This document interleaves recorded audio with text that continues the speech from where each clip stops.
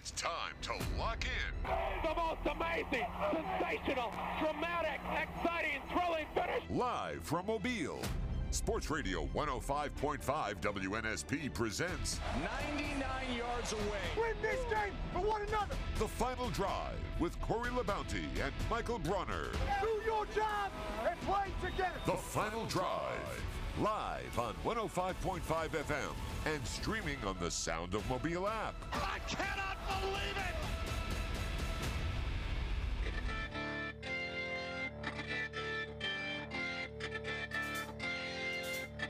Welcome to the Final Drive here on WNSP 105.5. Hope everyone had a fantastic and productive weekend and getting your Monday started as we look on the tail end of this week. Of course, Cinco de Mayo. Hope everyone has their plans ready for that as well. And again, NFL draft in full effect this weekend. As we went off the air on Friday, we were getting ready to complete rounds 3 and 4, and of course 5, 6, and 7 were getting ready to be started on that long 6-hour show on Saturday. But of course, Michael Bronner, 10 Alabama players drafted, and of course 5 Auburn players drafted. So when you start looking at the Alabama and Auburn drafts, really for the Crimson Tide, the only surprise to me was the fact that it tied for the second most draft picks in school history. But Eli Ricks, sometimes when you get bad advice, folks, whether it's with your inner circle, whether it's you just not wanting to be and play at a particular school, Eli Ricks is really the only one who goes as an undrafted free agent, who was really the shocker that could have stayed and had more productivity for the Crimson Tide. Bronner? Yeah, Eli's a hard one to figure out because he's a guy who certainly had the talent that said he came back and had a great year. And again, you could also say, like, there was no guarantee he was going to start if he came back. Like if Terry Arnold improved, and Terry Arnold was starting over him at the start of the year, and Ricks kind of took over because I do believe he's the more talented player. He was just kind of in the doghouse. Like if you remember, he got arrested when he first got to Alabama, so he kind of got off to a bad start there, and he wasn't practicing well, or for whatever reason, he just wasn't on the field at the start of the year. So it was just kind of a turbulent tenure overall for Ricks at Bama. And again, very, very, very talented football player. Just didn't really have enough stuff on tape for teams to pull that trigger and draft him. He had two, like the Mississippi State game, for example, where he had like 6 pass breakups, really took that game over. Or I think he had a really good game against A&M, if I'm remembering correctly. So just, hate it for him that he didn't get drafted, but definitely a guy that could have benefited pretty heavily from coming back. So unfortunate for Ricks there. But, he'll get an opportunity. Signed as a free agent with the Eagles. So we'll see if, I'm sure we haven't heard the last from him. Being an undrafted free agent doesn't mean you're done. But so we'll see what happens. As for the other guys like DJ Dale, Emil Ekiyor, Kendall Randolph, it wasn't super surprised to see those guys go undrafted. Glad to see they're going to get an opportunity, though.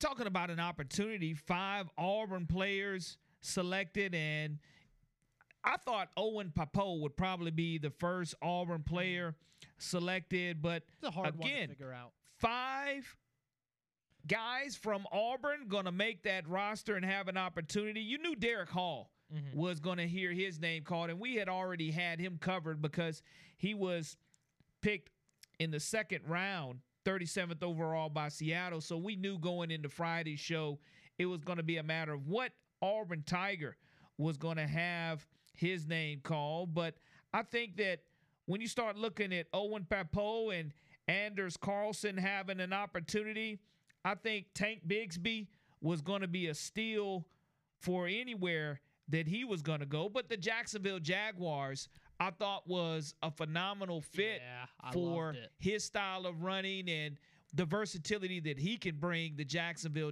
Jaguars. But 5 overall for Auburn, it's really not bad when you start looking at it. And the flip side of that is when you have 10 at Alabama and 5 at Auburn, of course, Darrell Luter from South Alabama has an opportunity to be selected also. So congratulations to him. And a lot of 49ers fans now in the area continue to flood in.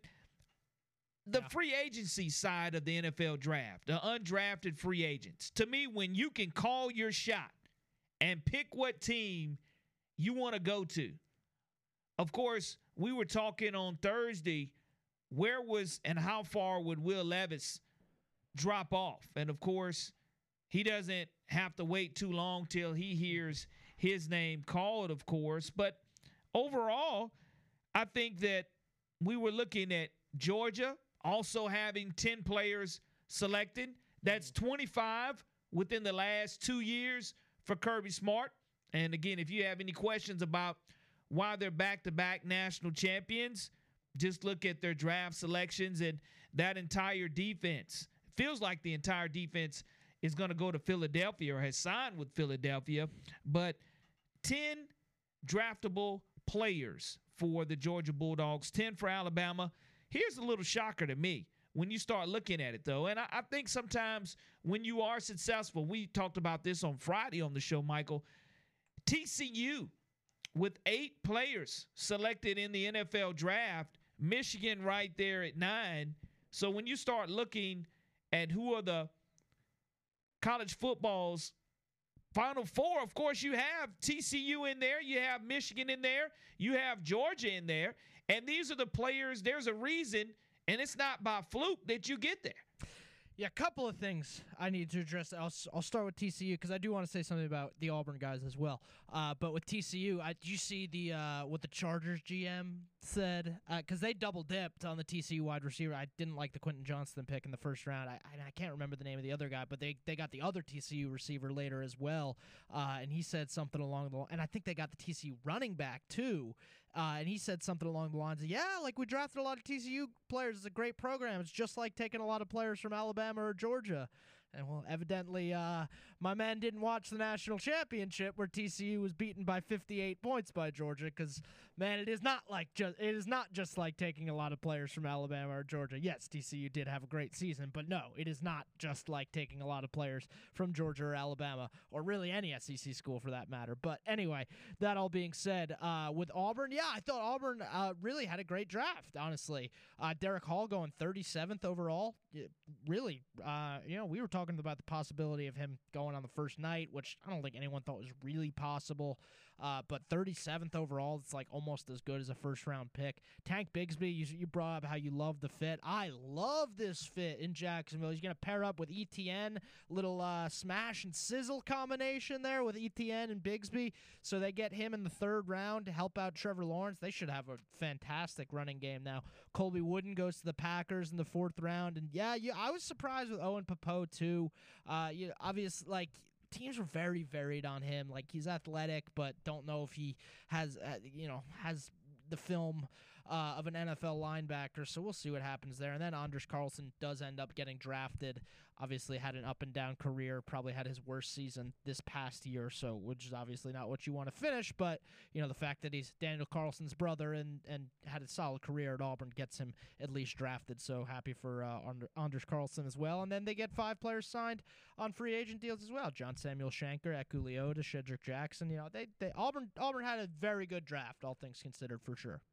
I think there's no question about what conference was definitely dominating. We talked about the Southeastern Conference continuing to have the most players selected in the NFL draft. And, of course, there's always been that question the last couple of years about the HBCU players being selected. And Deion Sanders talked a little bit about that yesterday as his Jackson State only had 1 player selected in the NFL. It's kind of fallen that way the last couple of years, and I think that's why when you start looking at one of the reasons you have to get excited about the HBCU All-Star Showcase coming to Mobile, Alabama, and Ladd Peebles Stadium in December, giving those young men a second set of eyes to where all the NFL teams and scouts can have a better opportunity to get to them under a central location, under one roof. But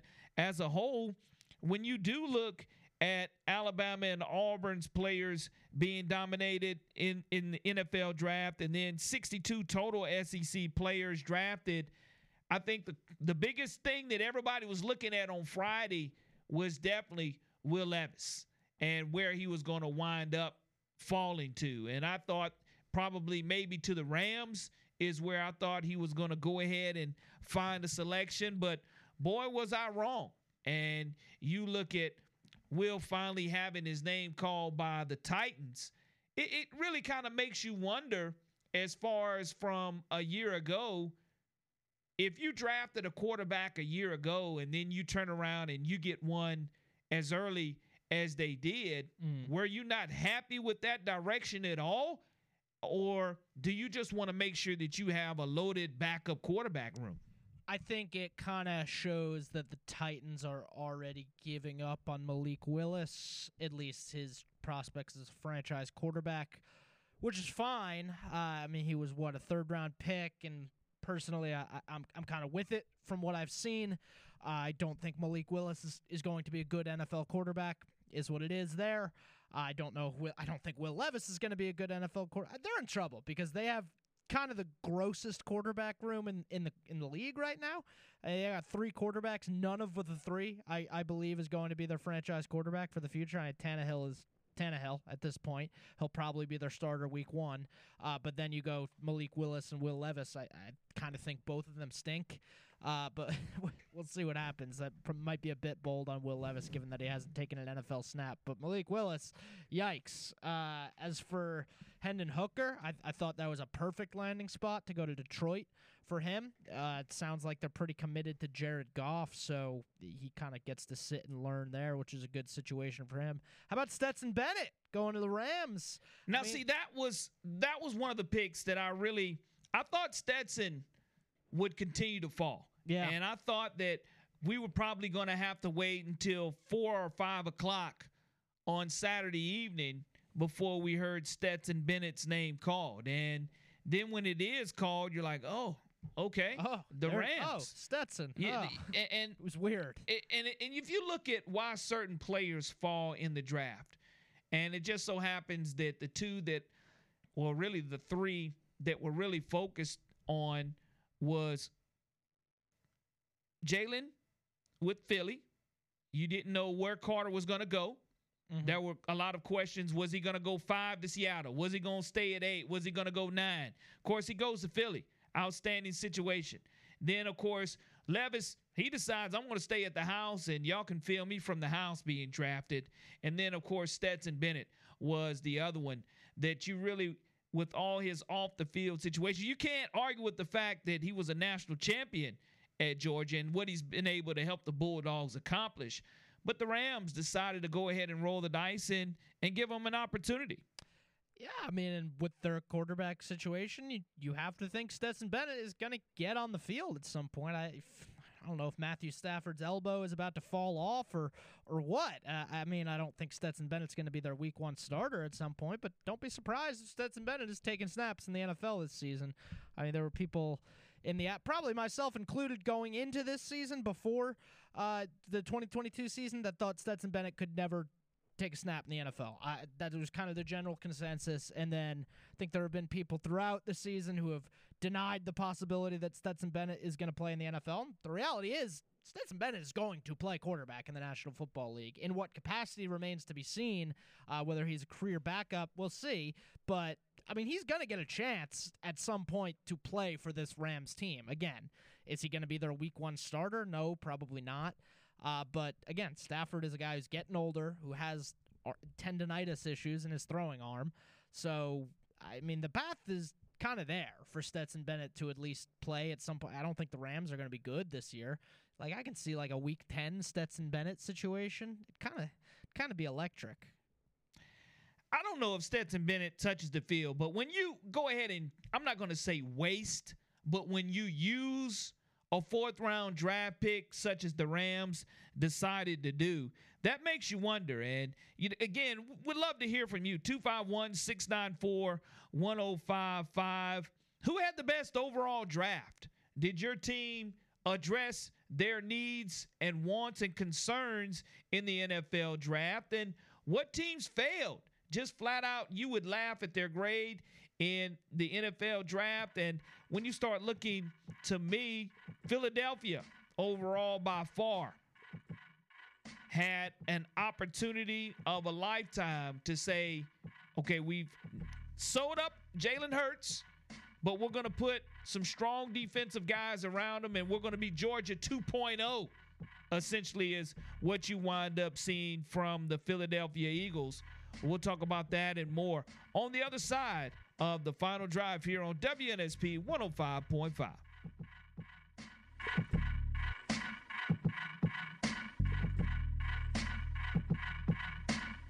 Hi, this is Monty Burke, author of Saban, The Making of a Coach. You're listening to WNSP Sports Radio 105.5 FM.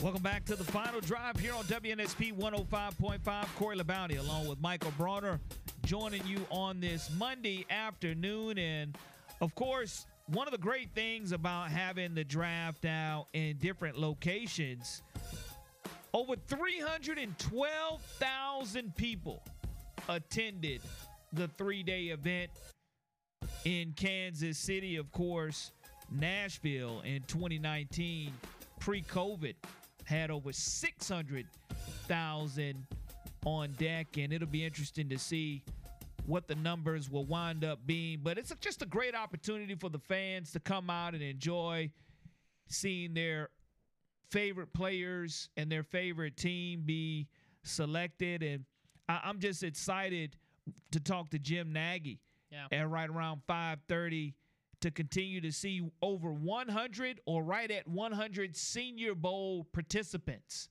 to hear their name called in the 2023 NFL draft. And that just speaks volumes that if you don't believe the draft starts here, then look no further than 100 players were right here in Mobile, Alabama in February for an opportunity to have their interview and to chase their dream, Mike. Senior Bowl killed it, man. That draft truly does start in Mobile. And to your point about the different cities, it is great that they started switching it up rather than having it in Radio City every year in New York. And, as cool as that is, I think the outdoor aspect and the getting fans involved, like the Nashville one looked like, man, like on the Nashville Strip, it looked like the coolest thing ever. Still haven't had an opportunity to attend a draft, but the fact that they keep switching it and having it all these different cities, it seems like every year you get to showcase a different city. It's very cool. I do like the way they're doing things now. I agree with you there. And what's also interesting in when you look to the Saints and they go ahead and they get the Senior Bowl's most valuable player, quarterback Jake Haener from Fresno State. I think they traded up for him too. And he's probably one of the most unheralded quarterbacks in the entire 2023 draft. And I think that, to me, sometimes you don't have to be that Pro Bowler. The expectations that are on a Bryce Young or Anthony Richardson are going to be enormous and tremendous. But when you're Jake Haener, you have an opportunity to come in and learn and no pressure to be added to yourself. Yeah, that's kind of the perfect situation for a mid-round quarterback. There's a start. Well, probably Jake Haener wouldn't say that. He'd tell you he wants to play. But in terms of a guy who is not NFL ready week one, you want to be thrown behind Derek Carr, get the opportunity to learn, get the opportunity to get better. And let's face it, Derek Carr, he signed, a 4-year contract? He's not going to be the Saints quarterback for the next decade. So if Jake Haener stays around, learns a little bit, gets better, who knows? Maybe he could be the Saints quarterback in the future. The Saints had a really quiet draft, I thought, but they made some nice additions. I thought Brian Breesy was a good pick at the back end of the first round from Clemson. Isaiah Foskey's a good player out of Notre Dame. Nick Saldiveri, the Old Dominion tackle, was a nice pick. He was one of the better players left on the board on day 3. And then you go and get Jake Haener. So I thought they did a good job. Well, what was interesting to me is the Saints decided to go ahead and address defensive needs first. And that being on the defensive line, you look at a defensive tackle and a defensive end. That's how they have always built. So, and that's what you have to do. I mean, and you're in that situation to where you have limited picks. And when you start again looking at the Power 5 schools in the draft without a draft pick, of course, in the SEC, you just have that one school this year. It just so happens to be Vanderbilt. Pac-12 conference. You got to get in your weekly Vanderbilt shade.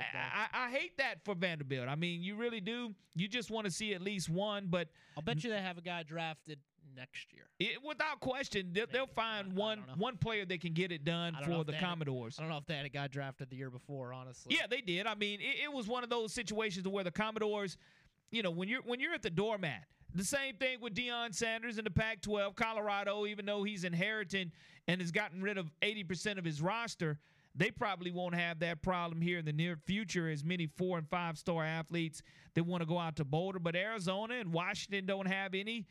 Indiana with none out of the Big 10. Big 12, Kansas with no selections. And Duke out of the ACC with no draft picks from their program. Now you have to lean on free agency, and you're talking about being an undrafted free agent. Cephas Johnson from right here in Mobile, Alabama, Davidson High School, came into the studio with us to talk about his opportunity. Great kid. We'll have an opportunity now to sling it around with the Minnesota Vikings. Very cool. And you have to be excited for him for sure. And, still waiting to hear about Carlton Marshall, the NCAA's all-time leading tackler. And that's a young man who, again, has tremendous heart. And you start looking at Ryan Clark saying, hey, look, he was an undrafted free agent as well. Your dreams don't necessarily die if you are not drafted. But when you do have an opportunity to kind of call your shot and to say, where would I fit the best? I know when we talk with someone from the New England Patriots tomorrow, you'll have Malik Cunningham, which from Louisville, who is a tremendous quarterback. I don't know how happy you were to see Cunningham go ahead and go to the Patriots. Little undrafted free agent. I think they actually gave Cunningham the highest undrafted free agent contract they've ever given to an undrafted free agent. So they wanted him pretty badly. Throw Cunningham on the roster, see what he can do. I love that addition. I mean, he's competing for a third-string spot with Trace McSorley. Like, well, why not? Bring in Malik Cunningham. Who knows? In a best-case scenario, he's our version of Lamar Jackson. The guy's absolutely electric. So, I mean, that's not going to happen. He's probably, in all likelihood, he'll be on the practice squad this year. But, why not bring him in? Sure. When the Patriots decided to go ahead and draft a punter and a kicker. Been a while since that happened. And that does not happen often. But, again, specialist in the NFL. If you are a specialist, that's where you decide to go ahead and make your bread and make your money, by being a specialist. And you don't know how valuable they are until you need that 47 or 48-yard field goal, or until you need to pin them deep in territory. And your Patriots decided to take 2 off of the board. How'd you feel about that? Well, I mean, they traded up for a kicker in the 4th round with a couple guys I still wanted receiver-wise on the board. They got a couple late-round receivers that are certainly some intriguing prospects. Kayshon Boutte of LSU, guy a lot of people around here will be familiar with. But, yeah, I mean, they needed a kicker and they needed a punter, so it was funny to see both go on the same day, and maybe a little bit early. But the guy they drafted, Chad Ryland, was kind of the consensus best kicker left on the board, so I don't mind using a pick there. We'll hopefully he's actually the kicker week 1. We'll see. They've missed on kickers before, so we'll see what happens there. But I trust Belichick to be able to draft the punter. Well, I know this too. When you start looking at trying to determine or dictate where and who was going to be drafted, there was a record 43 trades over the 3-day period, and that surpasses the record of 40 during the 2019 draft. But 43 changes in selections. That's just a type of number that it makes it impossible to know where these general managers and what they're considering doing, because right where you think there's a weakness or you think that you're going to be able to wait, you see somebody change that draft order, and 43 changes over Thursday, Friday, and Saturday definitely was historic, and we got started on day one, started shaking things up in round one, and they'll continue to see how all those trades will shake themselves up throughout the entire season, and looking forward to seeing the schedule release for next month as well. The final draft here on WNSP 105.5. Corey LeBounty and Michael Bronner. Hi, my name is Sherman Williams, former running back for the University of Alabama and the Dallas Cowboys, and I wake up each morning listening to WNSP 105.5.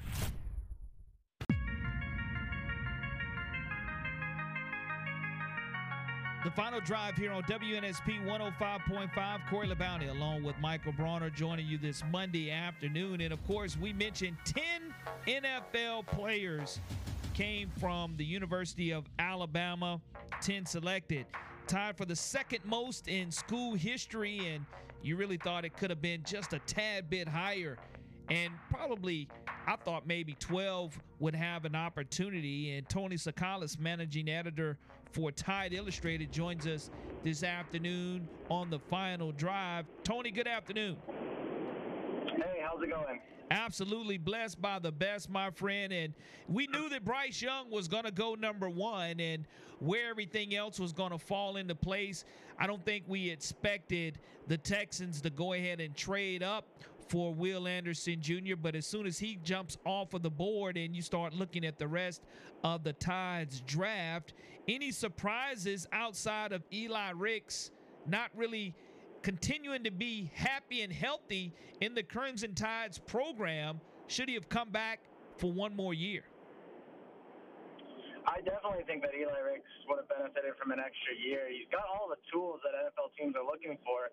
He's just dealt with some injury problems, and I think he also just has a little bit more development to go. I mean, he missed a lot of time with injuries, and he also switched systems, and I think having a full year in one system where he's completely healthy would have just really benefited. I can't see him not being, if he played up to his potential, which I think he would have, probably been a day two pick at the least. To go, not drafted is a shame. The good news for him is he's so talented that I really expect him to catch on. I know not every undrafted free agent does that, but I think if I was betting on, any of the undrafted free agents, I think I'd bet, a lot on Eli Ricks making it. The other one that surprised me, too, is Emil Ekiar Jr., another guy that dealt with injuries. I'm surprised he didn't get drafted. I think he's really athletic for an inside lineman, interior lineman, and, he's a guy that's blocked for, 3 different Heisman Trophy winners. He's got, like I said, that mobility. He's got some power to his game. I was surprised not to see Emil Ekiar get drafted. The fortunate news for him is he's going back home to Indianapolis, and he'll get to try out for his hometown Colts. So hopefully he makes it there. But yeah, those two standouts that kind of surprised me more than anything. From a historical situation, Alabama having the first offensive player and defensive player in Bryce Young and Will Anderson come off the board. And when you start looking at Brian Branch having an opportunity to go ahead and go early in round number 2, he was probably expected to be a first-round guy who did fall overall to the Detroit Lions, and the Detroit Lions and the Philadelphia Eagles, 6 players from Alabama, both on those rosters. Yeah, it's funny because speaking of the Lions, you look at Jahmyr Gibbs, and I think he's the guy. I think most people would have projected it the other way around, where maybe Jahmyr Gibbs, just due to his position, was going to drop out of the first round, maybe just because of the running back position's not as valued anymore in the NFL. And then you'd have Brian Branch maybe going, higher than expected. But it was the other way around. I think, what obviously helped Jahmyr Gibbs is just look at his athleticism and his big playability. And I think everyone wants that. And it doesn't matter if he's a running back or you put him at slot receiver. Or there's different ways you can play him. You could use him with another running back on the field. So there's a lot of things in the Alvin Kamara comparison with Gibbs. Just really, I think a lot of people makes their mouth water in the NFL realm. And you look at Brian Branch, it's kind of like, well, is he a safety? Is he a cornerback? He's kind of that star position. I think teams would have liked him to be a little bit heavier, especially if he was going to run the 40 time that he ran. But then when you look at his tape, I just think that, you're getting a real baller in Brian Branch. He's a hard hitter. He's athletic. He can make plays. He's all over the place, So I don't think that production is just, circumstantial or coincidental. I think he's a really good player. And sometimes, those test numbers don't really display what you see on the field. And Brian Branch has done that against high-level competition. So I expect him to be able to do it in the NFL as well. Get back to the draft in a second, but I wanted to make sure I asked you about this because you would come out with a report really on the day of the draft, I believe it was, pretty much on Jalen Milroe's quote, basically after the transfer of Tyler Buckner, essentially saying that he's not going anywhere, where there was a lot of speculation that he might be the guy to leave. Is it really going to be a situation where none of these guys leave, and I guess we have a quote-unquote three-man race and 5 people in the quarterback room? Yeah, well, I had spoken, like you said, I had spoken to Jalen Milroe's dad, and he said that, Jalen Milroe had no plans of leaving. And when you look at it now, after the, spring window closed, it really doesn't make sense for anybody in any of the 5 quarterbacks to leave. When you look at it, Jalen Milroe is a redshirt sophomore. If he leaves now, he'll have to sit out. Why would you leave and waste a year? When you look at Tyler Buckner, just got here, so he's not leaving. And then the same thing with Ty Simpson, coming in. Is he really going to? I don't necessarily see him leaving. All 3 of those guys are in competition for the starting job, so I think they like their chances this fall. I think all 3 of those guys are confident in winning the job. So. The only thing I could see is if, one of Ty Simpson or Jalen Milroe was told, hey, you're the number 3 guy, you're just not going to play this year, then I could see why you would want to maybe choose a new program and develop in that new program rather than waiting at Alabama as the 3rd guy. If you're not going to play anyways, it might make sense to play at a different school. But even then, I don't necessarily buy that logic 100% because by choosing a school now, you're limiting your options, when you could just choose a school in December. So I would not actually be surprised if Alabama goes into the season with 5 starting quarterbacks. Or no, not 5 starting quarterbacks. Sorry, 5 scholarship quarterbacks. Just because it doesn't make sense for any of them to leave. Yeah, I agree. When that portal window closed on Sunday and you didn't see anyone's name jump out of there, I think that there's always a first.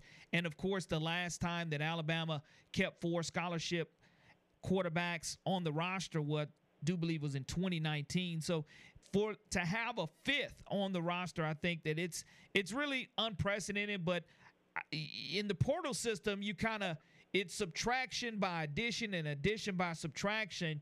Of course, if you bring in a quarterback's going to leave. But I think that that's what's so intriguing going into this offseason with this Alabama Crimson Tide roster is the fact that you do have 5 to choose from.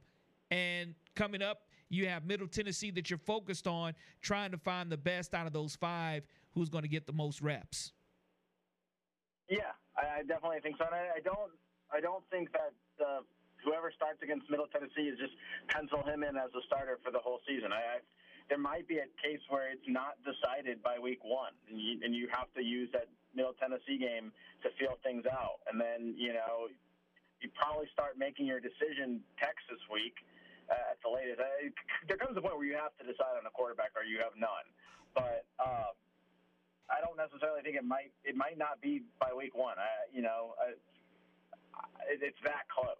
We'll see how the fall goes, but yeah, it's going to be interesting. And then, when you look at it, when you start talking about the attrition, I think that will probably come in December when the portal opens up again and we've had a full season. And then I wouldn't be surprised maybe if, 3 quarterbacks leave, but, as of the fall, I think it's just a matter of everyone just trying to continuously fight for their spot. I think competition is great, and iron sharpens iron in that situation where you do have tremendously talented athletes, whether it's at the quarterback position or on down the roster at Alabama. When you start looking at the NFL roster, DeMeco Ryans, a former linebacker at Alabama, now has an opportunity to see Will Anderson Jr. be at defensive end. Christian Harris a year ago, and also now Henry To'oTo'o is also a part of that Texans organization. Do you think DeMeco, being a former Alabama guy, really helped with the decision-making process in regards to saying, hey, we want and we do like Henry To'oTo'o? Maybe. I mean, I think that obviously he's going to have a relationship with Nick Saban, and he's going to have a trust in his former coach. So, maybe that, played into it as well. But he's been involved, in the program, and he trusts Alabama. So, he also knows the standard that Alabama holds itself to. So perhaps that could be something. But, I think also he's just a good evaluator of defense. I mean, he's been a defensive coordinator. He's really good at it. That's why he got the Texans job. And I think he sees probably someone that's a smart kid, probably needs to work on his tackling ability and be more consistent in that realm. But, Henry To'oTo'o is a very smart linebacker, very athletic linebacker, kind of your modern-day guy that you want at that position. If you can get him to play on a more consistent basis, I think that he's got a lot of the tools you're looking for.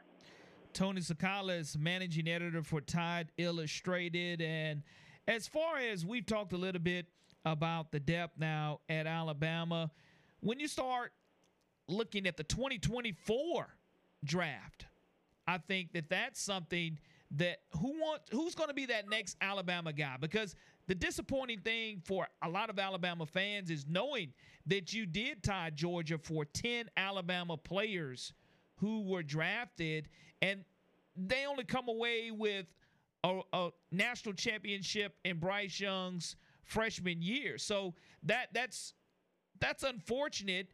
And will the tide literally change moving forward next year? I think there's a lot of questions on this roster, and you had some problems last year, and you look at the trajectory of the way the team's going. But I think every team's different, and I don't think last year's problem necessarily translates into this year's problem. You look at some of the players that Alabama lost last year, and you start thinking, oh gosh, how are they going to do without these players? But you got to think Alabama will be stronger at different spots. Alabama's going to have a better offensive line. They'll probably have more consistent play from the running back position, even though the running back position wasn't a problem last year. You might have, better play up front in the defensive line. So there's different question marks and different, concerns for every roster. So are things going to be tough for Alabama in certain spots? Sure, and there's a lot of uncertainties. And you look at this team, and it's not a team, I guess, that you would look at and say, this team definitely has to win a title. Alabama's a lock, because they're not. But I do think that they're a contender, and I do think that there's plenty to like about this Alabama team. And you can find holes in different programs. So I think there's a lot to like here, and if Alabama can figure out the quarterback position, I think it's in pretty good shape. Not the big if, but I think they're in good shape. Maybe a little bit of a reach, but what did you think of the Cameron Latou to San Francisco pick at the end of the third round? Yeah, you mentioned at the top of the show that it was a surprise to see Alabama only have 10. I actually thought that Alabama would have 10, but maybe the 10 that I picked weren't, I wasn't necessarily sure that Cameron Latou would. If you told me that somebody was going to slip off the draft, I thought maybe it'd be him and maybe it'd be DeMeco Ryans. And not DeMeco Ryans, I mean DeMarco Harris. But sorry, DeMarco Hellum. I'm losing my mind here. But those two players got drafted, and you got Eli Ricks and Emil Ekiyor didn't get drafted. I think it was a reach for Cam Latu, maybe, but we saw what he could do at Alabama. He was a productive offensive player. Alabama doesn't usually utilize the tight end as much, so maybe in another program he would have had better numbers. And there was a string of tight ends coming off the board, and I think San Francisco obviously liked what they saw in Cameron Latu, and they needed a tight end and wanted to grab him. But yeah, I was a little bit surprised by that. I didn't actually have him. I either had him as a late round pick or somebody that might not get drafted. So for him to go as high as he did was definitely a surprise for me. There were plenty of surprises in the NFL draft. I mean, a historic number of trades and jockeying up for position 43, as a matter of fact. So when you try to find out where you were going to stand from a fan standpoint playing the GM role, it's always tough. But what you can't argue with is at the end of the day, 10 Alabama Crimson Tide players were selected, tied for the second most in school history, and that's not too shabby when you start looking at recruiting moving forward. And Tony, how can people catch all of your great coverage of the Alabama Crimson Tide moving forward as Alabama does move now into their summer and off-season fifth quarter program? Yeah, besides TideIllustrated.com, or you can go to alabama.rivals.com if that's easier to remember. It'll take you to the same place. You can follow us at Tide Illustrated on Twitter, or you can follow me at Tony_Sukalis on Twitter as well. Tony Sukalis, managing editor for Tide Illustrated. Thank you so much for your information this afternoon. Look forward to talking to you again soon. All right, no problem. The Final Drive here on WNSP 105.5. We'll be right back. Hi, I'm former Major League Baseball player Bernie Carbo. I listen to WNSP 105.5. Love every minute of it.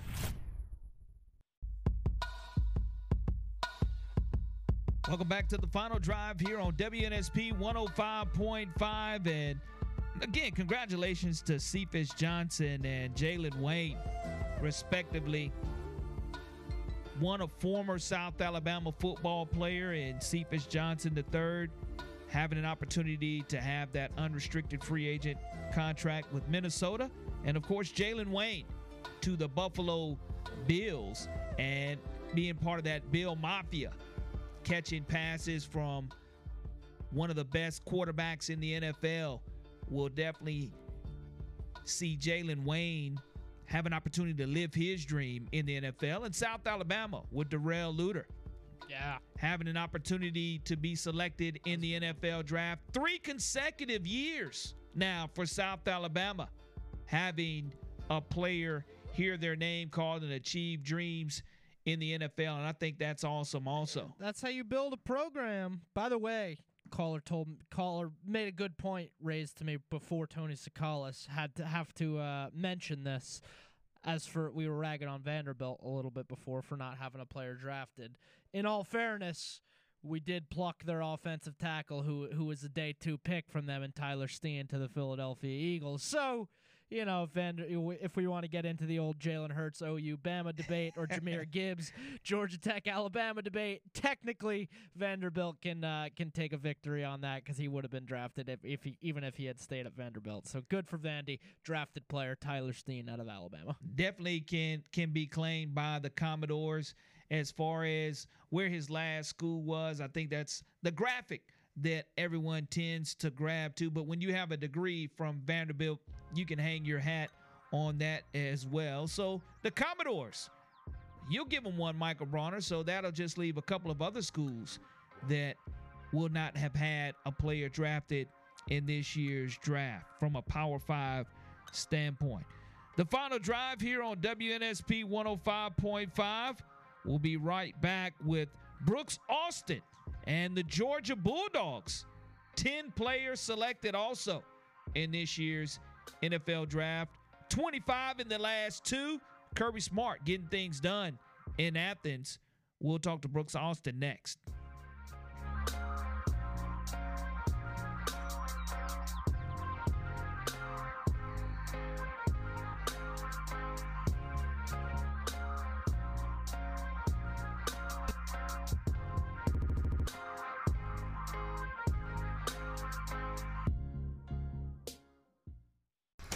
time to lock in. The most amazing, sensational, dramatic, exciting, thrilling finish. Live from Mobile, Sports Radio 105.5 WNSP presents 99 yards away. Win this game for one another. The Final Drive with Corey LaBounty and Michael Bronner. Do your job and play together. The Final Drive, live on 105.5 FM and streaming on the Sound of Mobile app. I cannot believe it.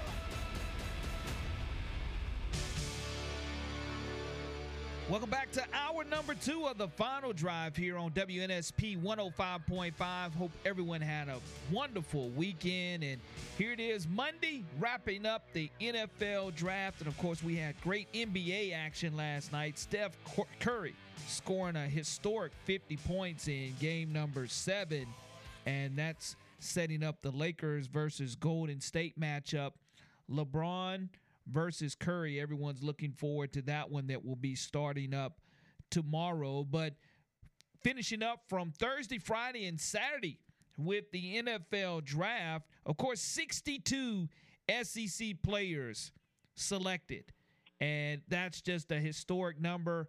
The last probably 17 or 18 years, the SEC has led in draft picks. And, of course, Brooks Austin, lead editor for Dogs Daily, jumps in with us here on the Final Draft as Georgia had 10 players selected, along with Alabama having 10, and Georgia 25 within the last 2 years, leading the way for sure. Absolutely, gentlemen. They've been loading them up. 25 guys, like you said, in the last 2 classes, and I think it's 32 total from that 2021 national title team, if you include all the guys that transferred out that ended up getting picked. Like a prime example of that's like a guy like Tyreek Stevenson. Tyreek Stevenson was a high second-round draft pick from Miami. He was originally recruited by the University of Georgia. So there are, there's a couple of guys that, Amir Speed was a 6th-round draft pick by the Patriots. He transferred out in Michigan State. There are several different examples like that of guys that didn't even finish at Georgia that were still NFL quality players. And I think overall the SEC number kind of speaks to the NFL kind of just putting priority in, the roots of kind of where talent has been the last, I would say, 10 years of college football. It's been really, I mean, even if you look at just the national titles, it's been Southeastern schools. So it kind of makes sense and checks out overall, not just Georgia. But if you look at Georgia in particular, it's the recruiting success playing out. It's obvious. Well, you mentioned the recruiting process being obvious. Georgia with 10 draftees, Michigan with 9, TCU with 8. That common denominator being all those colleges played in the college football playoffs. And also, Brooks, an interesting number or an interesting fact from this weekend, Kirby Smart received another job. And that new job is with the Philadelphia Eagles as the director of scouting, because the Philadelphia Eagles just went all in on Georgia Bulldogs. Yeah, absolutely. I mean, they tried to hire Glenn Schumann last offseason, if you guys don't recall. I remember taking multiple phone calls from radio stations up in Philly asking about Glenn Schumann because he was a sudden name that had popped up. They clearly kind of respect what's going on defensively at Georgia, and it checks out. Even if I went back and watched some Eagles film, because you start seeing names like that pop up, and I think it's 5 in the last 2 drafts of guys that they drafted off that defense or from that roster. So, like, when it gets to that many football players, you got to wonder why. I went and actually watched some of their film the other day, and it makes sense. They're running the same 4-2-5, kind of nickel-based defense out of a, semi-odd front-looking defense. It's a similar defense, similar terminology, similar scheme, and skill sets required to do so. So it kind of checks out from that standpoint, but it also checks out from Georgia's been recruiting nothing but 5 stars, essentially 4 and 5 stars, high blue chippers since about 2017. I mean, Kirby Smart was hired in December of 2015. The 2016 signing class wasn't really his. That 2017 class and on has been nothing but top 3 rated classes. So eventually, if you develop those guys into 2-time national title winning football caliber rosters and development, you're going to load up NFL draft picks just like they have. Now, they've done it at an unprecedented rate, but I bet you could argue they've recruited at an unprecedented rate as well. Talking to Brooks Austin, Dogs Daily. Brooks, Darnell Washington was a guy who was talked about could sneak into the first round in a really tight end rich class, and then I wouldn't say he had like a free fall. I mean, he still won on day 2, but it seemed like tight end after tight end was coming off the board. Was it just a medical concern that like we didn't really hear about, that teams might have known about that we didn't? Like, what was going on with Darnell, and was it just a perfect situation for him to land with George Pickens and the Steelers now? So I like to use this expression because he is this big. Do y'all remember Joel Embiid's draft process, how he was kind of getting dinged for a Liz Frank foot injury? Like there was a broken bone in his foot, and everybody was freaking out because he was so big and his feet are so large that these tiny bones in his feet were breaking, or that they had shown signs of breaking. That's one thing that's happened to Darnell. He's had multiple foot injuries since his time at the University of Georgia. The weird one that popped up, and that was known, like people who know and covered the program like myself, we knew about that, and those have been reported. I mean, it was right before Clemson in 2021, and there was another one in the spring of 2022 leading up to his final year at the University of Georgia. Those were known things about him. The knee swelling at the combine was out of nowhere.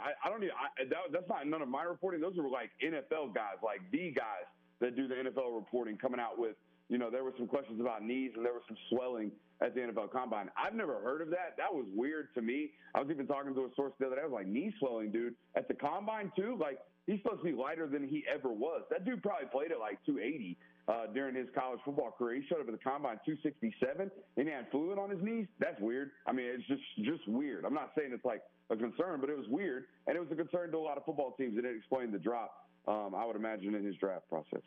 Stetson Bennett was someone that a lot of people weren't sure where he would go at all. Anywhere from a 3rd to 7th round pick, possibly for a guy who has done nothing but bring national championships to the Bulldogs program. And Stetson winds up becoming a Los Angeles Ram with the former Bulldog. And I think that Bulldog to Bulldog connection in the quarterback room can help his growth tremendously as an NFL quarterback.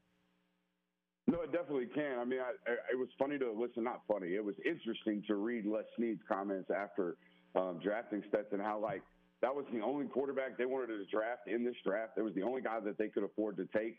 And I don't know if that was his exact wording, but I mean, he basically stated that they wanted to draft a guy that they knew was talented, but also knew that would not cause any issues in that room, because they do have a veteran, a guy that they signed that's on the back end of his deals and is very expensive, right? So you don't want to draft some young hot shot that's going to come in there and demand to start, or expect to start rather, like a Will Levis, for example. That would not fit. That would not mesh at Los Angeles, despite the fact that his skill set certainly does. So why not draft a football player that certainly does mesh with the room out there, while also could be a highly developmental quarterback in your system? I mean, that's a very similar, heavy boot action type of system that he was running at the University of Georgia. And you've seen those kind of coaches, the Shanahan coaching tree. The more athletic their quarterback becomes, the more extended their pocket becomes. Like Matthew Stafford's not going to be throwing balls outside the numbers, but Stetson Bennett certainly will if he becomes the quarterback in that system. So it kind of changes how you would, or develops further, you would run that West Coast kind of heavy, roll out, ball in the quarterback or ball in the belly of the back type of offense that is ran nowadays in the NFL. So I think it's a good spot for him. The most interesting thing to me for Stetson, and I think the reason for the slide, if you will, the reason why he was always projected to be 3rd to 7th, somewhere around that range, is I don't think anybody can get a read on that dude. We did an hour with him on our channel and did an interview with him, and I left the hour. He gave us 90 minutes. After 90 minutes, I was none the wiser on Stetson Bennett. I had no clue if he liked me, disliked me, had a good time, had a bad time. I had nothing. I couldn't get a read on the guy, and I think that's part of his genius. But I think that's also part of the reason why people can't really get him, because you don't get him. You know what I'm saying? Were you surprised to see Nolan Smith fall to the back end of the first round? I mean, a guy like Will McDonald gets drafted in the middle end by the Jets. I mean, similar position there. I thought it was odd how far. And then, of course, he ends up in Philadelphia anyway. So the Iowa State reach right there with the Jets, I couldn't really explain to you. I mean, that's their eval. I didn't really get heavy deep into that guy's profile. But in terms of Nolan Smith to me was a 28 to 42 football player. I think that's exactly what he was. To me, I valued his skill set at 6'2 3/4, 240, 245 pounds, okay? At that skill set and that length at that position, I don't care how well he tests, he cannot be a top 10, top 15 evaluation. He just can't. The guys that are top 10, top 15 evaluations look like Tyree Wilson from Texas Tech. That joker is an avatar. He's 6'6", 265 pounds, has got 84-inch arms. Like, that's what top 10 picks look like. Nolan Smith is not that. He plays like that. The tape, the run tape is excellent. The first and second down tape is awesome. The coverage tape at his position is awesome. He's a developmental pass rusher that has tremendous amounts of twitch. All of that package is into a top 30 evaluation for me, top 35 evaluation. I thought it was so funny, guys, that his entire comp leading up to the draft and during the draft was Hassan Reddick, right? Everybody kept throwing him around, Hassan Reddick. Well, Hassan Reddick was a top 15 pick, and he had all the expectations of a top 15 pick in Arizona, and he flamed out, and they didn't extend his contract, and now he's on his second team, and he's doing great in years 4 and 5. And had he been a 30th overall pick, maybe he doesn't have to find a second team. You see what I'm saying? Because he doesn't come with those expectations on a bad football team. He gets to do what Nolan Smith's now going to get to do, which is slide into a football team that is maybe another guy away from being Super Bowl champions, and just gets to play a role instead of all the roles. Does that make sense, guys? Yeah, absolutely. Speaking of another guy away from being Super Bowl champions, was Jalen Carter to Philly just the best fit in the draft, pretty much? I don't think I'm not in some trouble, but Atlanta fans wanted him to take him, right, around here in this market. They wanted him to take Jalen Carter. And my thought process was like, yeah, he's definitely valuable at 8. You probably should have taken him over a running back. He's going to impact your roster more. But maybe you're not set up culturally for something like that. Not that he is a problem, but Jalen Carter, I think I don't know who it was said. It might have been Mel Kiper or someone on the ESPN desk, or maybe it was Daniel Jeremiah. I think it was most likely Daniel Jeremiah based off my listening habits. But someone was saying, look, Jalen Carter is a follower. He's like, if you put him in a room full of people that he trusts and will follow, he will be fine. But if he is the guy, if he just gets to walk around and do whatever the hell he wants, he's probably not going to do the best things that are for him to be the best football player possible. But if he's surrounded in a room full of football players that are doing that on a consistent basis and demand respect out of him, like the Jordan Davises, like the Nolan Smiths, then he's going to be fine. And I think he's going to be fine, like the N'Kobe Deans as well. It's not just that they got great Georgia football players. They got great leaders, man. They got guys in that organization that, like, they don't slack off. They show up every single day and do the right thing. And on top of that, they're 5 stars. So I think that's also why teams keep going to programs like Georgia and Alabama. You don't come out of there as a 5-star and have success unless you are a professional and you are already cut like a professional. Howie Roseman, the Eagles general manager, made mention that Florida is his alma mater, and Florida would probably get mad at him, but the owner turned around and said, "You want to win, don't you?" So that lets you know right there that they're going to get the best and the best available for their franchise, especially a franchise coming off a Super Bowl appearance. And Kenny McIntosh going to the Seattle Seahawks, I thought was a great draft pick because he's one of those backs that ran extremely hard during his time down here in Mobile at the Reese's Senior Bowl. It was interesting to see them slide all the way down to the 7th round. I thought that was a 3rd to 5th round football player. Maybe there was some questions about longevity there. If you followed Kenny's career throughout his college career, he never got like primary load carries until his senior year. And even when he wasn't getting primary load carries, he was kind of getting dinged up, like hamstrings here, shoulder here, there. You know what I mean? Like ankle roll here. So it's never been like a full 12-game film set from Kenny. Whereas, some of these other backs, I mean, they do all the stuff that Kenny does, and they've done it on a more consistent basis. But I don't think they've done it as highly as Kenny McIntosh has. I think Kenny McIntosh is a 2nd or 3rd round talent that has 4th, 5th, 6th round injury history and production. And those are excellent late round draft picks. Those are the types of guys that make your roster and make your roster whole, particularly at the running back position, gentlemen. Well, the great thing about the NFL draft, when you start looking at the numbers, Brooks, again, Georgia over the last 2 years with more draftees than any other institution, including the University of Alabama, and they're continuing to recruit 4- and 5-star guys, and ultimately when you're able to go ahead and get them part of the process to where not only you come on campus a 4 or 5 star, you leave a pro. You made mention to that. That's the difference between Georgia's program, Alabama's program, and the rest of the country, and why 62 SEC players have been drafted, because it just means more in this conference. Brooks, how can people follow you and all your great coverage of everything that you have through the Dogs? Yeah, you can just hit me up on Twitter at Brooks Austin BA, or just search Brooks Austin. There's a variety of places to find me. I got written stuff, I got YouTube stuff, we got video stuff, we got podcast stuff. However you want to find football, you can find it. Just search me. Appreciate you, George. Appreciate you. We'll see y'all later. No question about it. Brooks Austin joining us this afternoon here on The Final Drive. Want to thank him for all his info. Look forward to talking to him again about the recruiting process, as he's also a recruiting analyst for SI All-American. The Final Drive with Corey LeBounty and Michael Bronner joining you this Monday afternoon. We'll be right back. Hey, this is Amari Cooper. You're listening to Sports Radio WNSP.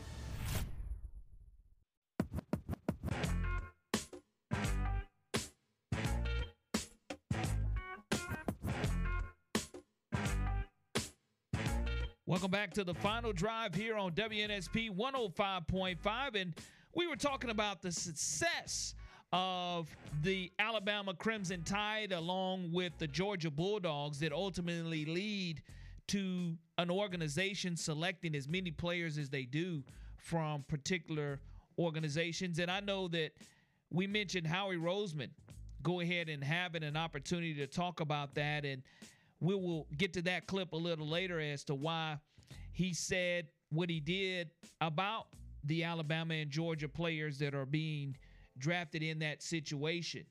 And, of course, as always, you have John Rachetti, who does have the Golf Report, brought to you by Dan Hart, LLC, Engineered Product and Services. John Rachetti, good afternoon. How are you doing, my friend? Man, I'm doing good. How you doing, Corey? Absolutely blessed by the best. Weather now. Thank you for asking, my friend. A little golf action this weekend went on, and you were mentioning, I know that our buddy Michael Bronner loves Rahm, and he's got a purse load of money that it's early in the season, but he's already being weighed down by the amount of money that he's winning. Well, he's already set a PGA Tour record for earnings. I think he's hovering at about $14.5 million, somewhere in that vicinity, give or take $100,000 or so. But no, we're only in April.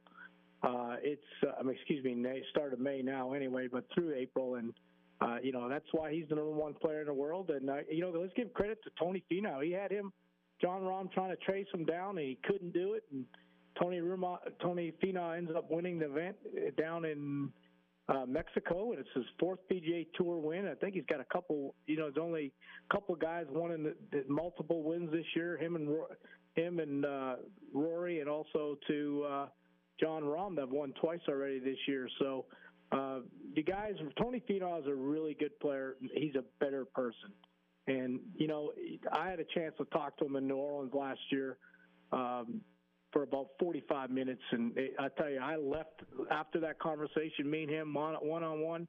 He gave me the time of day, and I'm a huge Tony Finau fan. And I don't know if you guys know, but he was like 2 hours after he won, he was caddying for his kids. They got a par 3 golf course near the course they were playing in Mexico, and he was out there caddying for his kids. You're talking 2 hours after you won a PGA Tour event, he's out there with his kids caddying. So that just shows you the character of Tony Finau, and he's due to win a major championship. Maybe it could be the PGA Championship here in a couple of weeks, the U.S. Open. Who knows? But I would say next in line that, Tony Finau is probably a guy who does not have a major championship that I would put my money on to win one. Finau, the family, man. John, we'll get into this a little bit more on the show tonight because I definitely am going to bring it up and maybe enrage Danny and maybe even Neil a little bit if he's on the show, because this will really get Neil going. But I'm just going to say it, like Rahm is entering prime Tiger category. He is playing that. He should 29 on the front 9 this week. It's ridiculous what he's doing every week. Well, he is. I mean, that's why he's the number one player in the world. I mean, he's the real deal. He seems that he always shows up for the most part. He's always in.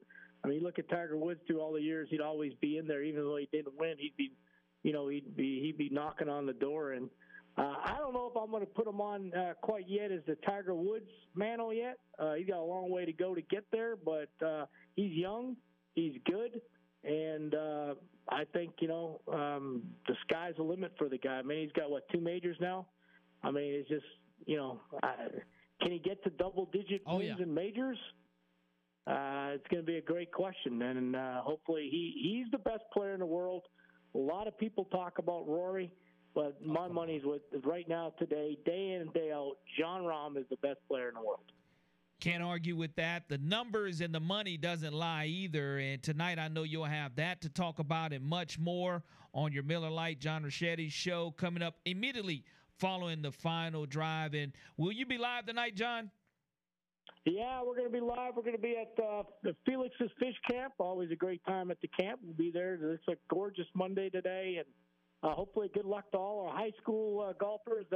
We'll be getting reports in as the road to the state high school championship going on. We'll get an report on all our local boys and girls, how they're doing, and hopefully they can move on to the next chapter and to hopefully make it to the state championship here in a few weeks. So keep your fingers crossed. We wish the best for all these young athletes and as they continue to prosper and grow the game. So looking forward to it's going to be a great show tonight. John Ricchetti, thank you for your time, and we will be talking to you here in about an hour and a half. All right, guys, take care. Michael, of course, with golf going on this weekend, a lot of NBA action that went on as well as Major League Baseball. Bryce Harper cleared by the Philadelphia Phillies after Tommy John surgery, will be a designated hitter tomorrow. It's pretty impressive considering he's less than 5 months removed from Tommy John surgery. That feels a little soon. Hopefully he's all right. Good for Bryce, though. I'll trust the doctor's words on that. Coming up next here on the final drive, Brandon Silvers. He played in an XFL semifinal game, had a up and down season with injuries, but his team still had an opportunity in the semifinals to play for the XFL championship. Came up a little short, but we'll talk to him about his inaugural season in the XFL coming up next here on the final drive. Hey there, this is Bob Baumhauer, ex-jock, head fry cook, and I listen to 105.5 WNSP, Mobile, Alabama.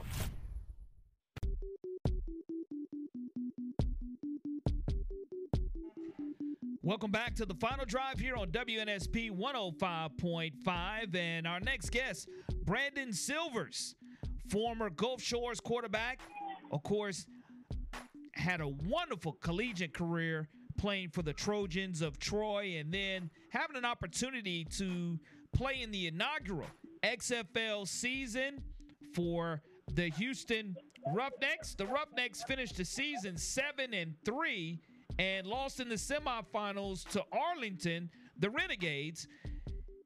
Tough for Brandon because when you look at Houston having defeated Arlington already twice this year and could have had an opportunity to play for the XFL championship the first time coming up ever, Brandon still had a phenomenal season, over 1,000 yards thrown for, and of course 10 touchdowns. And Brandon joins us here on the final drive. Good afternoon, Brandon. How are you doing, my friend? Doing pretty good. How about y'all? Man, absolutely blessed by the best here in Mobile, Alabama, and it's wonderful weather in Gulf Shores and Orange Beach, Alabama, if getting ready to hit the month of May. But I know that this week the semifinals against the Renegades didn't go the way that you all had wanted it to, but a tremendous inaugural debut nonetheless for yourself and having an opportunity to see the XFL and Dwayne "The Rock" Johnson's vision get off the ground. Yeah, it was fun, especially the first half of the season, but, kind of battled through some injuries in the last half of the season. So, just back healthy now, and I'll be back down in Orange Beach soon, probably next week. Well, Brandon, when you start looking at the first season and the rule differences and just getting acclimated to playing football once again, people say once you learn how to ride a bike, you don't forget to do it. You don't forget how to do it. But having an opportunity to extend your football life and career in the XFL, talk to us about that transition, and now that your first season is over, how you expected it. Did it go as planned in regards to having the personnel around you, and how much fun it was to play football once again? Yeah, the first half is definitely a lot better than the second half, like I said, with injuries. But, that's just football. That's just life. So, got to battle through them. But, I had a fun time. We had great teammates. And, we'll see what happens on the, next chapter. But, I really enjoyed my time. Brandon Silvers having an opportunity to play against the Arlington Renegades this past week in the semifinals of the XFL. And just all of the rule changes, you and A.J. McCarron both being from down here along the Gulf Coast, I think just put a very interesting spin on the XFL and the different rules and the visibility and the access that as fans we had an opportunity to see. Was it different for you as a player also? Because I know this is kind of your second stint, but not in the revitalized XFL. Yeah, for sure. We did a lot of that stuff, sideline reporters in 2020 with the in-game interviews and stuff like that. So I was acclimated to that. Was ready for that for this time around. So, it's kind of the same stuff we were doing back in 2020, which is great for the fans. It's cool, watching the actual games and seeing it from the TV as well. So, obviously the season didn't turn out the way we thought. I wouldn't think we'd be done by now. I think we'd be getting ready for championship game down in San Antonio. But, that doesn't always work out the way you want it to. But, I enjoyed the season for sure. Brandon, playing for Coach Wade Phillips, how great was it in your career just to have the opportunity to play for a coach who's really been through it all when you talk about the game of football? Yeah, he's been coaching, and I know in the NFL for 42 years, and it's cool to be around a guy like that. I mean, he's first and foremost a player's coach. Really, he knows the game. He knows what the players are going through, and really, he took care of us the whole season. So, and that was just great to be able to be coached by him. Well, if you had to pick a winner of this first XFL championship that's going to be held, of course, you had firsthand experience seeing this Arlington team, and I believe Coach Stoops is the head coach there, but they have a sub-500 record, 4-6. They're coming in against DC at 9-1. The Defenders, who are you giving the heads up to? I'm looking at the odds. DC favored by 6 this Saturday in the championship game in San Antonio. Who do you like? I have buddies on both teams, but I'll definitely put my money on the DC Defenders for sure if I could. So, I definitely would go with DC. They've been the best team all year long. So, Arlington's been playing better as of late. But, I'd go with DC for sure. Brandon Silvers joins us this afternoon on the Final Drive. And, Brandon, when you look at the growth from your time coming from Gulf Shores to making that decision to play at Troy and then have an opportunity to pursue your dreams in the NFL and now in the XFL. Talk about the process, especially when you see the 2023 draft just concluding and what must have been going through quarterbacks like Will Levis's mind when he goes from round 1 to round 2, or Anthony Richardson's mind when he hears his name called as the 4th overall pick when a lot of people thought that he would drop further than that. Yeah, for sure. That's a tough position to be in. Will Levis could have been the 4th overall pick, and he drops down to the second round. So, that just sucks, especially when you got the camera on you all night. You can't really seem upset, or even though you are. It's just, he's still getting an opportunity at the end of the day. He might have lost out on a little money, but, he's still getting an opportunity with the Titans. So, he got drafted, and that's what he should be excited about. Without question there. Brandon Silvers joining us again. His team falls a little bit short in the XFL semifinals this weekend as Arlington defeats Houston. And it's one of those times to where it's hard to beat a team 3 times. And I know that it just wasn't you guys' best night. And even listening and watching to the commentators on the game, I think the Renegades, like you just mentioned, got hot at the right time. And if there was anything that you felt you guys could have done differently in that game, what would it have been on Saturday? I'll keep my comments to myself on what happened. They just play better. We beat them the week before, handily. So I think we really just thought we were just going to blow by them, and they had another thing coming, and they whooped on us pretty well. So, a lot of stuff that I like to say, but I'm keeping it to myself. I understand that, Brandon, totally, that, you just have to be a professional and move forward with that. And, of course, we would have loved to have seen you playing in the inaugural XFL championship in San Antonio. And, again, it's a team sport to where the team didn't find a way to win that game. But moving forward, Brandon, are you going to continue to hopefully find yourself as a free agent in the NFL? Do you want to continue to play football beyond what you did this year? Yeah, for sure. Hopefully a couple of teams call and get some workouts in, and if not, I enjoy still playing. My family still enjoys traveling and watching me play, so I'll play as long as my phone keeps ringing. Big Troy's Jake Andrews had an opportunity. The big center, he is now a New England Patriot. How happy were you to see one of your Troy Trojans go off the board, especially a center, an offensive lineman who takes care of you? Yeah, for sure. I'm good buddies with Jake. I didn't play with him, but I remember hosting him and Gunner and a couple other guys on their visits on my last weekend in Troy before we went down to New Orleans in 2017. So I texted him, congrats, and it was awesome to see that. Brandon, can't thank you enough for being available to us this entire XFL season and be willing to talk about not only your career but your team as well. And we know we wish you nothing but the best, continuing to pursue your passion in football. And whether it's in the NFL, the XFL, the USFA, it doesn't matter. If Brandon Silvers is spinning the pigskin, we know here at WNSP we're definitely going to support you and continue to make sure that the public knows all about a local product that's continuing to do great things. Yeah, well, I appreciate it. I appreciate the support, and thanks for having me on again. My pleasure. Brandon Silvers, quarterback for the Houston Roughnecks, came up a little bit short against the Arlington Renegades. And, Michael, that was a tough way to end the season. 26-11 was the final score this weekend. And see if the DC Defenders can go ahead and take out and win that XFL title this coming weekend.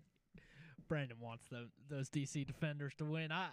He wasn't gonna say it, but I'll say it. You can't blame him. You lose to a team, you don't want to see them win. People love to say it makes you look better if the team that knocked you out ends up winning the whole thing. Who cares? Yeah, you want the team that beat you to lose always. At least in my opinion. Well, I think that when you look at the record, 9-1 and 4-6, Coach Stoops got hot at the right time. And again, it's hard to beat a team 3 times, and his team wasn't able to do it. And whether it was the injuries or just not having an opportunity, Coach Wade Phillips pulled him early, threw for over 1,000 yards, 10 touchdowns, only 4 interceptions this season. So he definitely had something on tape that would warrant him having an opportunity to continue to play football at that next level. And A.J. McCarron will be the next one. Led the XFL in touchdowns, and his team, St. Louis, they go out and don't even make the playoffs, but A.J. probably the best quarterback in the entire XFL and one of the most largest or the marquee names that everyone week in and week out would tune in to see what he's going to do, and will he have an opportunity to take this and parlay it into NFL backup job. And I'm pulling for A.J. McCarron if he continues to want to play and have his sons to see his jersey on the back of a National Football League organization, pulling for A.J. McCarron. We hope to have him on here to talk about his season as well. The Final Drive here on WNSP 105.5 with Corey LeBounty and Michael Bronner.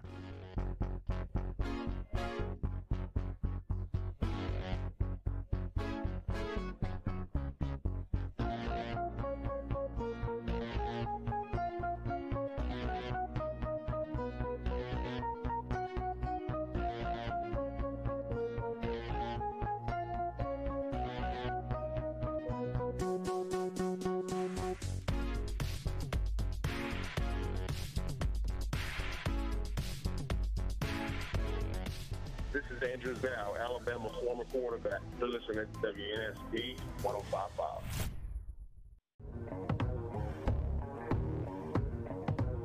Welcome back to the Final Drive, and we were talking earlier about the number of Alabama and Georgia players that were taken by the Philadelphia Phillies or Philadelphia Eagles that are currently on that roster with Philadelphia. And of course, when you have a general manager and an owner that are coming off of a Super Bowl, and Philadelphia is one of those that when you've recently experienced a Super Bowl win within the last 5 or 6 years, you definitely have that hunger and taste wanting to get back there. And given reasons for the success is one of those press conferences that was held this weekend by the general manager for the Philadelphia Eagles. And we started with 2 Alabama guys, and the way those guys work, the kind of players they are, certainly the kind of people they are, it just reminded us that no different than when you're trying to hire someone for a position. Obviously you want guys to be really talented at what they do in whatever role they're in, but the other stuff matters as well, and the competition level matters too. And so you see those guys play in the biggest games on the biggest stage against the best competition. And so it's hard enough when you have all the factors going into a draft pick. We talked about it a lot. You got guys coming from a college town to the NFL for the first time, don't have classes, they're on their own. I mean, all the things that we've talked about before, but it takes the part out of the big jump in competition, because the guys that they're playing against are the guys that are playing on Sunday. Executive Vice President and General Manager for the Philadelphia Eagles, Howard Roseman, talking about the expectations coming from a winning program. And I just think that when you are winning national championships, whether it's Alabama or Georgia or Auburn, or competing for national championships such as Michigan and TCU have done this past year, the number of guys that you have drafted are going to be dictated there. And that's exactly what you see. And those comments made by a team that's coming off the Super Bowl, that's being led by Jalen Hurts, $255 million richer because of his success and being so humble, and the hard work that you have to have at Georgia and Alabama to maintain that standard of college football. Yeah, and Nick Saban always talks about the standard. Obviously, Kirby Smart learned what he imparts on his program from Nick Saban. Obviously, we've had the Kirby Smart versus Nick Saban debate, and at this point, no matter where you land on that, and if you don't land on the Kirby Smart side of things, you're probably wrong at this point based on the past 2 years. But again, in terms of a general philosophy standpoint, it all stems from Nick Saban. So again, Kirby Smart built his program on the philosophy that Nick Saban imparted upon him as his defensive coordinator for a number of years there. So yeah, I mean, that philosophy breeds winning, and you want guys who care about winning and care about making good decisions, and you know, that's what ultimately leads to winning. So it's nice that Howie Roseman is thinking of that when he's drafting these guys. He's building a team full of them. So, you know, obviously it's working out for him so far. Well, one of the interesting stories to the NFL draft was with the Dallas Cowboys, and we talked about them on Friday about how quiet they were or where they were going to go, and they had drafted Mozzie Smith overall, in the first round, pick number 27. And then you were wondering where they were going to go and who they were going to select.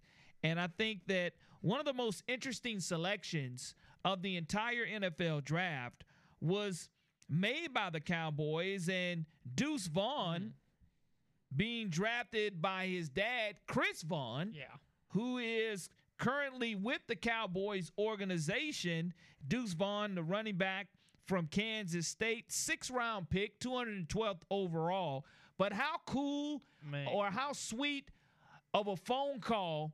You call your parents every day, you talk to your mom, you talk to your dad, but to receive that call from Pops and it to be for Pops to tell you, hey, son, I have a job for you. Not only do I have a job for you, it's with the organization that you grew up wanting to be a part of. It's America's team. And for that phone call to be made, I thought that was one of the highlights of the draft also. Yeah, man. Go check that out on Twitter if you haven't seen that video. The video of Chris Vaughn, Deuce Vaughn, Kansas State running back's father. So I guess he's like the senior executive of college scouting for the Cowboys or something like that. And the Cowboys had the opportunity to select Deuce Vaughn late in the draft, and they let his father make the call for him. It's real tearjerker of a video. Is very, very awesome stuff to see. I can't remember seeing something that cool, and just awesome stuff. Real feel good video. If you have a minute, definitely go check that out on Twitter. What I also love is the fact that when you look at legacy drafts, so legacy picks like the Pittsburgh Steelers opened up with when they go with a junior, and that being Joey Porter Jr. And, of course, his dad, Joey Porter Sr., having an opportunity to raise his son within that franchise. And when you go to look at all these NFL rookie specials and Joey Porter Sr. saying, look, the Steelers, they may be the only team that has not had an opportunity to interview you, but why would they? Because they already know what you're all about from him coming from his father's organization. And when you go get an offensive tackle to help out Kenny Pickett as well, the Steelers, not too shabby. Steelers killed it. That was actually one of my favorite drafts overall. You go get Broderick Jones, trade up with the Patriots in the first round, which, by the way, prevented the Jets from getting Broderick Jones, which I was certainly a fan of. Then you get Joey Porter in the second round and Darnell Washington in the third. Steelers really had sneaky one of the best drafts in the entire league. I was a big fan of some of the stuff they did. We'll hopefully talk to Tim Benz on Wednesday and get some more insight into the Steelers draft. But yeah, and they really needed it too. Obviously, the Ravens got a lot better. Bengals are going to be the Bengals, and Browns should be better this. I mean, AFC North is certainly shaping up into what should be one of the best divisions in football. So, Steelers obviously have never gone below 500 with Mike Tomlin, but going to need to do better than that to really compete for a playoff spot this year in the AFC. So good on the Steelers for sure. Well, what I love to see is whether it's from a free agency standpoint or from a draftee standpoint, all of the local guys. And Jacorian Bennett goes to the Raiders. Oh, yeah. Of course, a former McGill-Tulane championship athlete there.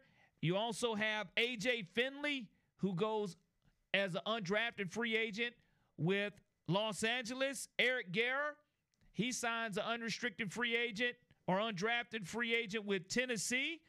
Jalen Wayne with Buffalo. Cephas Johnson with Minnesota. So when you look at all those local names that are being attached to NFL rosters, you have to love it, and it continues to show all the Mobile, Baldwin County flavor to where you're still having an opportunity to chase and pursue your dream. Yeah. I mean, the draft starts in Mobile, and certainly there was plenty of guys drafted from the area as well, which you love to see. Jacorian Bennett's going to be a good NFL player. I love the fact that he went to the Raiders, and he's already on there with another Mobile, Alabama player from Murphy High School as well. So when you look at 251 being represented very well, whether it's from a undrafted free agent standpoint or from a drafted player, you still have to love it. The Final Drive coming right back at you here on WNSP 105.5. Zach Blackerby will join us.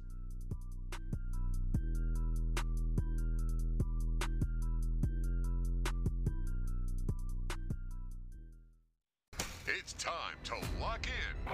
The most amazing, sensational, dramatic, exciting, thrilling finish. Live from Mobile, Sports Radio 105.5 WNSP presents 99 yards away. Win this game for one another. The Final Drive with Corey LeBounty and Michael Bronner.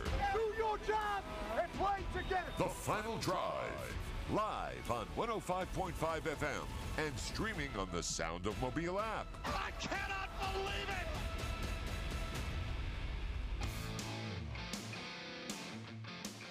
Welcome to hour number 3 of the Final Drive here on WNSP 105.5. And, of course, with the NFL draft concluding this weekend, we wanted to talk about those Auburn Tigers who had an opportunity to be drafted as well. There were 5 of them, and not too shabby when you start looking at a team that really underachieved. But as far as one of the best players to put on an Auburn Tiger uniform, it was, of course, an edge rusher, Derek Hall, and, of course, he goes to the Seahawks. And we wanted to talk to Zach Blackerby, who is always part of Locked On, the Auburn Network. And, Zach, good evening and welcome to the Final Drive. Hey, thanks, guys. Yeah, happy Monday.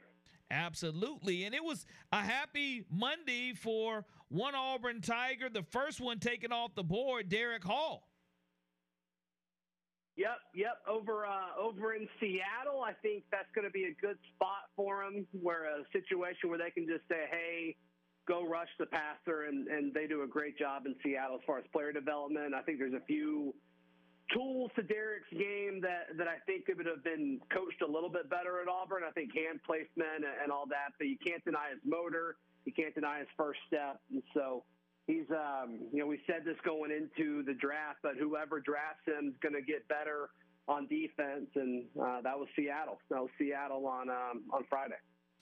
Anders Carlson also going in the 6th round. To be specialists are always a premium pick. When you give up a draft pick to get a specialist, you're going to need them. Of course, Michael's New England Patriots get 2 specialists in that situation. But the kicker is a family of kickers for Auburn. He's going to join his brother in the National Football League. Yeah. If Green Bay's expecting Anders to be like Daniel, I'm just not really expecting that to happen. I hope I'm wrong. I love Anders. Seems like a really solid kid from a really solid family, but he just wasn't really his brother. But it seemed like his first 2 years starting as Auburn's kicker were kind of when he peaked, and then every year kind of dropped off just a little bit after that. But, he's got the leg. They must have felt good about him coming back from that ACL injury 2 seasons ago at the end of that. So we'll see exactly how he goes. But, we've seen so many kickers get drafted over the last decade, 2 decades, and it's just, is it gonna work out? Is it gonna be worth it? And it seems like we see more kickers get drafted now than we used to, and Andres gets the benefit from that. So, yeah, excited to see what he does with the Green Bay Packers. Zach, one of my favorite fits in the whole draft was Tank in the 3rd round to the Jaguars. I think he just forms a phenomenal 1-2 punch with ETN. What did you think about that one? Yeah, especially a young core, right, in Jacksonville. With Trevor Lawrence kind of leading that ascension, you give him another kind of toy to play with in the offense. And I think Tank, and I think a lot of people have said this, I'm not on an island here, this isn't anything crazy, but there's a really solid chance that Tank has a better NFL career than he did an Auburn career. The guy that really, considering he got even close to 1,000 yards given the situation he was in, it's pretty wild to think. I mean, he just would get the ball and then would get hit in the backfield, but still kind of willed his way almost to 1,000 yards. It was dang close. And so I think he's going to get taken care of a little bit better schematically in Jacksonville, especially when we saw kind of Jacksonville take that step forward as a team last year. So excited to see him kind of come off the bench, if you will, and support ETN. I think one of the players that you're looking at as far as from a current Auburn standpoint, or what everyone was looking at from an Auburn fan base, is the quarterback on campus currently. And, of course, the transfer portal closed this past Sunday, and Michigan State's quarterback Peyton Thorne, I do believe is how you say his last name, is entering the transfer portal. Will he be one of those guys that you think Auburn will look to go ahead and fulfill their quarterback needs?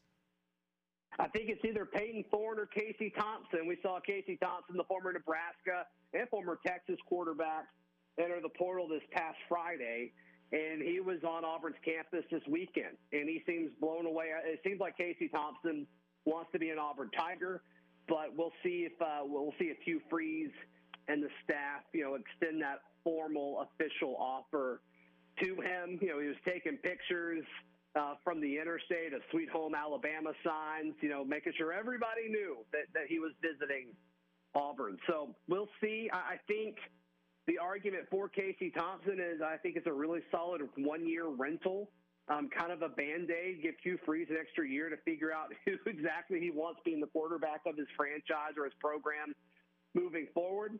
But Peyton Thorne seems to be a guy that this staff likes. A lot of it seems, you got to be careful with what you say, but a lot of these times these quarterbacks, these players enter the portal and it's kind of assumed where they're going to go. That's kind of what this feels like, guys. Just talking with folks that cover Michigan State, as soon as they entered the portal, the buzz around it was, oh, he's heading to Auburn, or Auburn's going to get the first shot at this guy. So it kind of makes you feel like, if Casey Thompson's visit was as good as it seems like it was, you kind of wonder if he's the backup plan and maybe Peyton Thorne is Peyton Thorne, maybe he's plan A. Well, also, when you look at the Auburn Tigers, of course, you have to have a quarterback solid at that position to call the signals, but it never hurts to be able to stretch the field vertically. And I know a former Ohio State wide receiver was expected to be on campus this past weekend, and Caleb Burton, was he able to get a sniff of what it's like to be on the plains and get a little bit of Auburn fever also? Yeah. I was reading some interviews that some reporters wrote, just kind of talking to him as he was leaving, and I don't know. It seemed like he liked it. He talked about how he wasn't expecting it to be as enjoyable as it was, which is a little interesting because this was the first place he went after entering the portal. So you got to think that there was some sort of level of being a priority there. But his remarks, he talked about how he was in no hurry. He's going to visit several other places. It kind of makes you wonder how into that visit he actually was. Burton hasn't played yet. He's a former four-star product. It looks like he's got some great route running ability, but we haven't seen it yet. It's all just kind of in theory because the Buckeyes, they've got a lot of talent at wide receiver, and I'm sure that's why he left, just because it would be time before he got a chance to play. But I don't know. I just wasn't sold by kind of seeing all of his comments and just folks that I've talked to. There's been really no buzz about Burton. So I'm until something else happens, I'm not expecting Auburn to land him. In terms of the undrafted guys that were signed, so Auburn has 10 guys from this class in the NFL rosters in total, 5 drafted, 5 signed after the fact. Was there anyone that you were surprised was drafted, or anyone you were surprised wasn't drafted, or vice versa? Any surprises at all? I mean, Eku Leota probably could have been drafted. John Samuel Shanker ends up getting a deal. Any surprises to you at all? I guess the biggest surprise was Anders getting drafted. I just don't think he was that great of a kicker at Auburn, and he also suffered an injury. That's not usually something that NFL teams want. But he went to the combine. I'm sure he interviewed well. So I guess that one surprised me a little bit. Let's see. As far as undrafted free agents go, Shanker, I wasn't expecting to get drafted. He's got a good fit in with the Raiders, I think. We'll see if he makes the roster there. And outside of that, guys, I don't know. Eku Leota, I wasn't really expecting him to get drafted. I guess there was a slight chance he could have been a day 3 guy. But, yeah, I guess the biggest surprise was Anders getting his name called. As far as the portal is concerned for exiting Auburn players, any big-time names besides Jeffrey Mba, who wound up going to Purdue, any other guys that really decided, look, Hugh Freeze appreciate you giving me this spring opportunity, but I'm just going to take my talents elsewhere, or those who to continue to remain that you thought may have hit the transfer portal as it closed on Sunday? Yeah. I think Jeffrey Emba is really the only one that I think would have cracked the two deep when it was all said and done. I think I saw some Auburn fans upset that Dylan Brooks entered the portal. He was a former top guy. He was the highest-rated player that Brian Harsin brought in during his short time at Auburn. But, you never heard anything about him. He had a hard time gaining weight. He may have been the fourth edge, the fourth jack linebacker on this roster. So I actually called him entering the portal a few months ago, and a lot of people were kind of saying, there's no way. But obviously he entered this weekend. I guess guys that are still here that I was a little surprised about, I thought Cam Riley, the Auburn starting linebacker from a year ago, I thought there would have been a chance that he would have entered the portal. There's also, all eyes are on TJ Finley. TJ Finley graduates this week. So we'll see if he enters the portal. And just a reminder, as far as portal rules go, it may have closed on Sunday, but if you're a grad transfer, you're not confined to the time period of that. So if you're a grad transfer, you can just still leave the program that you're currently at. So once he graduates, he and maybe a few other folks may enter the portal, and that may happen all throughout college football. So we're not quite done with this quote-unquote window yet. But I'm a little surprised he didn't make that public, especially with quarterback news kind of popping with Casey Thompson and Peyton Thorne. But so, yeah, I would say Cam Riley is probably my biggest surprise as far as guys who didn't leave. Appreciate the reminder on the transfer rules there. We were texting it. It's hard to keep up with. The Jalen Milroe to Auburn dream died when you revealed to me that he'd have to sit out a year. But what a moment for content it would be. That would be wild. That would be wild, as if the Iron Bowl needs any other sort of drama thrown into it. But that'd be pretty cool. And, in theory, you can apply for a waiver. It seems easier to get a waiver from the NCAA than it ever has. But yeah, and I'm curious to see if the SEC changes this rule moving forward, because, of course, if you would have transferred in the first window, you could transfer anywhere. Any program in college football, you're not limited at all. But the SEC, they've got a date that is sometime in the spring. I forget the date. But you've got to be there. But that date is before the second portal window starts. So I'm curious to see if that changes at all in future seasons, just to see, if the SEC is okay with, teams jumping ship within the conference or not.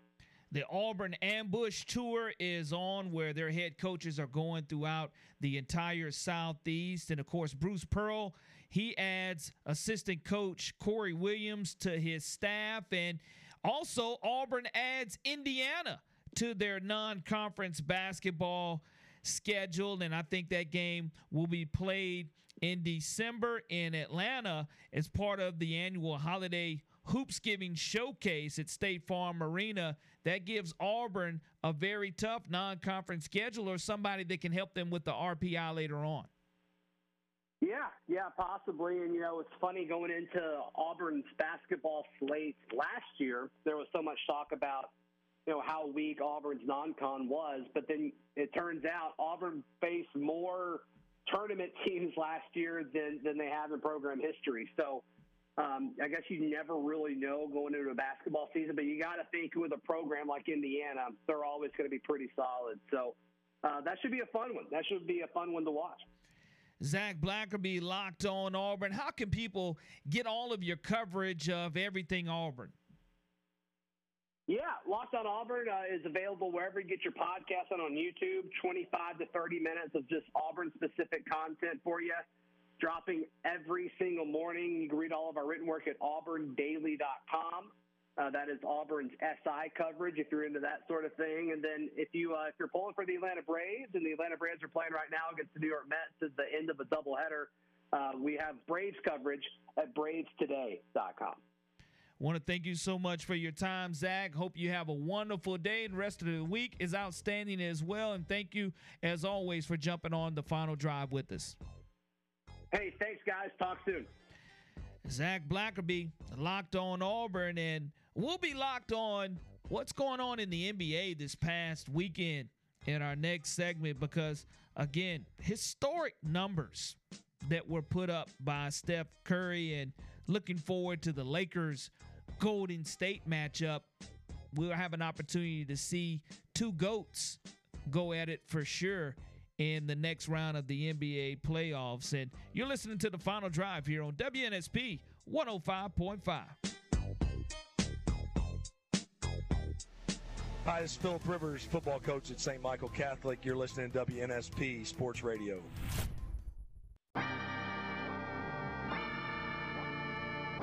Welcome back to The Final Drive on WNSP 105.5. And NBA action last night. Steph Curry scores a historic 50 points in Game 7. And if there was a game on the line in the history of the NBA, I don't think there's another shooter that I would want to have the ball in his hands, either off the ball or handling the ball, than Steph Curry. And Steph Curry knocks off the Sacramento Kings, and they'll get an opportunity to play LeBron James and the Los Angeles Lakers tomorrow. And Steve Kerr, he's seen some great basketball, but when you start making that type of comparison, when the word MJ comes up, you know it's pretty special. He doesn't surprise me. We all take him for granted because he's brilliant night after night, and we've been watching this for 10 years. And we just, you just have to remind yourself every once in a while, big picture. This is one of the great players in the history of the game. But that's how I felt, back when in my playing days, with Michael Jordan. You'd see it night after night, so you just took it for granted. So that's how it is with Steph. It's over and over and over again. And the resilience and the work that goes into that and the focus, it's incredible to watch. And you start looking at being incredible to watch, and when you have a teammate that is also considered one of the most elite shooters in NBA history, Klay Thompson, and he refers to this Game 7 as the Steph Curry game, you have to absolutely respect the fact that iron sharpens iron and teammates respect teammates. Yourself has had just incredible shooting performances, high scoring nights, but has also played with Steph for over a decade. What is it like being next to him when he's in his zone, especially as someone who probably is familiar with that feeling? Oh, wow. Thank you. That's the best. I mean, especially when you have an off night yourself or the team, no one really shot it particularly well except for Steph. And there's a reason he's a two-time MVP, a Finals MVP, is because he pushes us over the top in moments like this. And when he's in the zone like that, you try to just get him in his spots, get him the ball, get out the way. And gosh, what an incredible performance. This is a Game 7 I'll forever remember as the Steph Curry game, and he's just a joy to watch and play with. I mean, I really, truly enjoyed just, like I said, sharing the backcourt with him. And it's amazing when you start looking at the fact that these are two of the most elite sharpshooters in the NBA. You're wondering, in NBA history, you're wondering why you even have a Game 7, why it comes down to that. And Steve Kerr also talked about the fact that he had a core group with Draymond, Steph, and Klay still being together. Still look at the fact that 50 points in a Game 7. And I don't care what Sacramento did to try to stop him. They weren't going to be able to stop him without the basketball in his hands, with the basketball in his hands. He was just absolutely carving them up and doing what he wanted to do and showing why he's one of the greatest NBA players of all time. Now, if you start looking at actually having a series that is worth watching, LeBron James and Steph Curry, two of the most elite basketball players to ever play, you just have to enjoy the fact that you're going to get a chance to see greatness for an entire 7-game series, Braun, and that's what I love about it. Yeah, throw a little bit of credit the Kings way for sure. I mean, it's a team that hasn't made the playoffs in, 15, 16 years, and, they took the Warriors, who aren't the Warriors of last year or the last 5 years, really. But obviously, championship teams find a way to get it done, and even going down 2-0, they figure it out and win the series in 7 games. But credit to the Kings for sure. But man, this is going to be good. The Warriors, Lakers. I got to roll with the Warriors here, and which seemed unbelievable going into the playoffs that this team would have a chance to go to the Western Conference Finals. They just didn't look good. They were like 11-30 on the road during the regular season, and then go and win a road Game 7 in the first round against a team that hasn't made the playoffs in 15 years. I mean, what more can you say about Steph Curry at this point? It's just ridiculous, yeah, he had 50 points in a Game 7. Jimmy Butler continues to impress, had 25 points, rolled that ankle. The Heat defeat the Knicks. We'll see what they're able to do in Game 2. And, of course, tonight, Philadelphia at Boston, the first game. Joel Embiid officially out, and he's probably going to win the NBA's most valuable player. So anytime you miss a most valuable player and him being out, that's going to be critical for Philadelphia to try to find someone else to step up. And, of course, Kevin Durant at Denver, down 1-0. They can't afford to lose tonight, or Denver's looking at capitalize on it. That's why you have home court advantage, but that's what makes the NBA playoffs so great. And coming up next, Jim Nagy will talk about the great things that are going on with the Reese's Senior Bowl. Of course, 100 players had an opportunity to hear their names called, and we'll talk with Jim Nagy and give us a recap of all those players that really stood out to him that participated in the 2023 Senior Bowl, coming up next.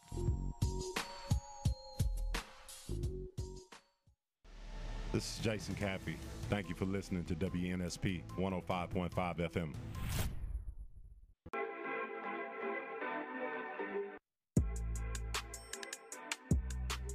The Final Drive here on WNSP 105.5 returns with Jim Nagy, the executive director of the Reese's Senior Bowl. And Jim, I tell you, Thursday, Friday, and Saturday, 3 of the longest days, but it's just like Christmas time, because what you do get a chance to see is for young men who came down to the 2023 Reese's Senior Bowl to achieve their goals. And I tell you what, you guys did a phenomenal job, you and your staff, of selecting and getting 39% of the entire draft right here in Mobile, Alabama, where the draft officially starts.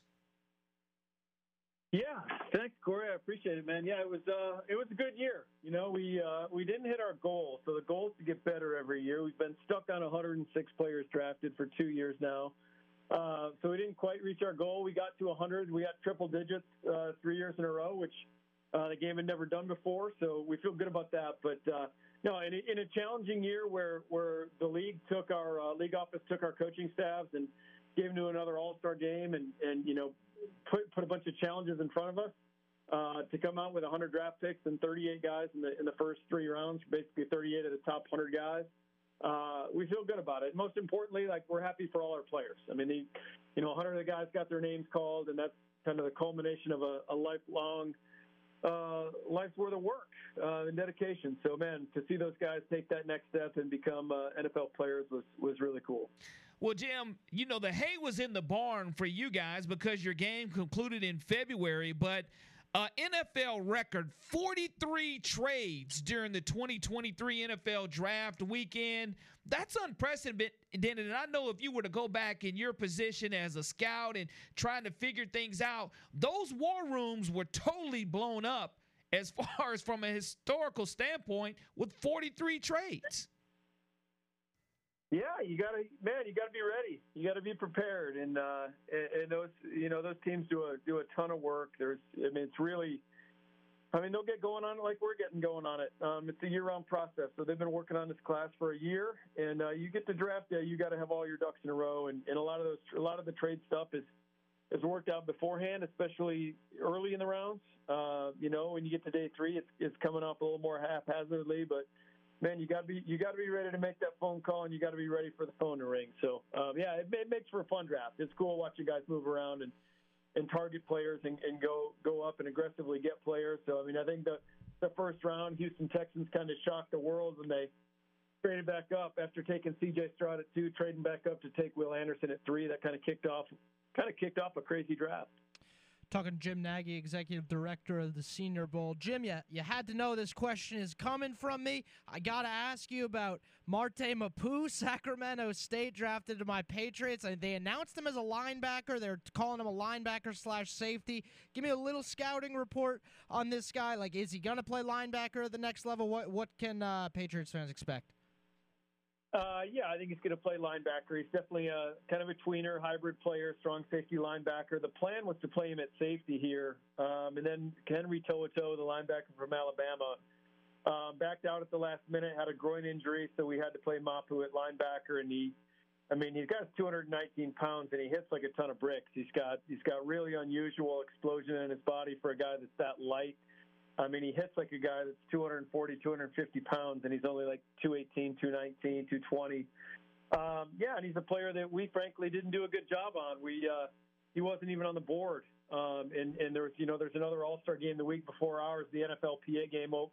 They played that game out at the Rose Bowl in Pasadena, and my phone was getting blown up all week, from different agents saying how great their players were doing out at that All-Star game, and they belong in the Senior Bowl. And it was really easy for me, for all these other guys to hit these agents back and tell them what we thought of the players. But when Mapu's agent texted, I've never seen this guy before.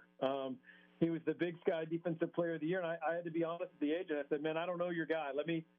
Give me the night. Let me look at this All-Star tape, and let me go back and look at his Sacramento State tape, and I'll let you know in the morning. And then I called him back the next morning. He was a no-brainer. I said, let's get him on the first flight out here after the PA game's over, and the rest is history. He went 76 overall for a guy that we did not even look at in the fall. Is pretty incredible. And so credit to Marte, man. He had a great process and really had to shut it down after the Senior Bowl. He had a torn pec. He didn't even get to do like the workout stuff. But I think he's going to be a really good player in New England. I'm sure that pick was kind of a shocker to Patriots fans, but I think he's going to be a really good player. Max Duggan, of course, from TCU. When you're being nominated for a Heisman Trophy winner, you know that you're a player, and a lot of people are shocked the fact that he went to round 7. TCU puts 8 guys into the NFL draft. I think that that's very impressive when you start looking at a young man who, along with 3 or 4 other quarterbacks that came down to Mobile, Alabama, had their name called also. Yeah. You look at the numbers. I think Alabama and Georgia were tied for the most players drafted. Michigan was next, and TCU might have been next after that. So it makes sense they end up in the college football championship game when you've got all those draftable players. But I was happy to see Max go. A little bit later than I would have thought, but he's going there with both the Chargers drafted both his wide receivers, including Darius Davis, who. They took Darius in the 4th round. He was here at the Senior Bowl, so he's going to have some instant chemistry with his guys, which is good for Max. And, and then you looked right down I-10. New Orleans Saints took Jake Haener from Fresno State, who was our game MVP. So that's really going to be fun to have Jake in our backyard and have him close to us with the Saints. And again, really great situation for Jake going into a place where he doesn't have to play right away, and he can learn from a fellow Fresno State alum and Derek Carr. And hopefully a couple years down the road, maybe he'll be the quarterback of the future in New Orleans. So I know the Saints were fired up to get him. Talked to their assistant GM over the weekend, and Jake was the guy that they'd kind of been targeting since this process started. Jim, when you look at a guy like Will Levis, obviously he didn't come down here. Obviously your job is to promote the Senior Bowl. Do you think it's the type of situation where and I know he was injured and it was kind of a weird situation. Do you think it was ultimately the type of situation that he would have benefited from coming to the Senior Bowl like that? Yeah, had he been healthy, Michael, but I truly think the injury played a big part. And the only reason I say that, I'm really close with his agent.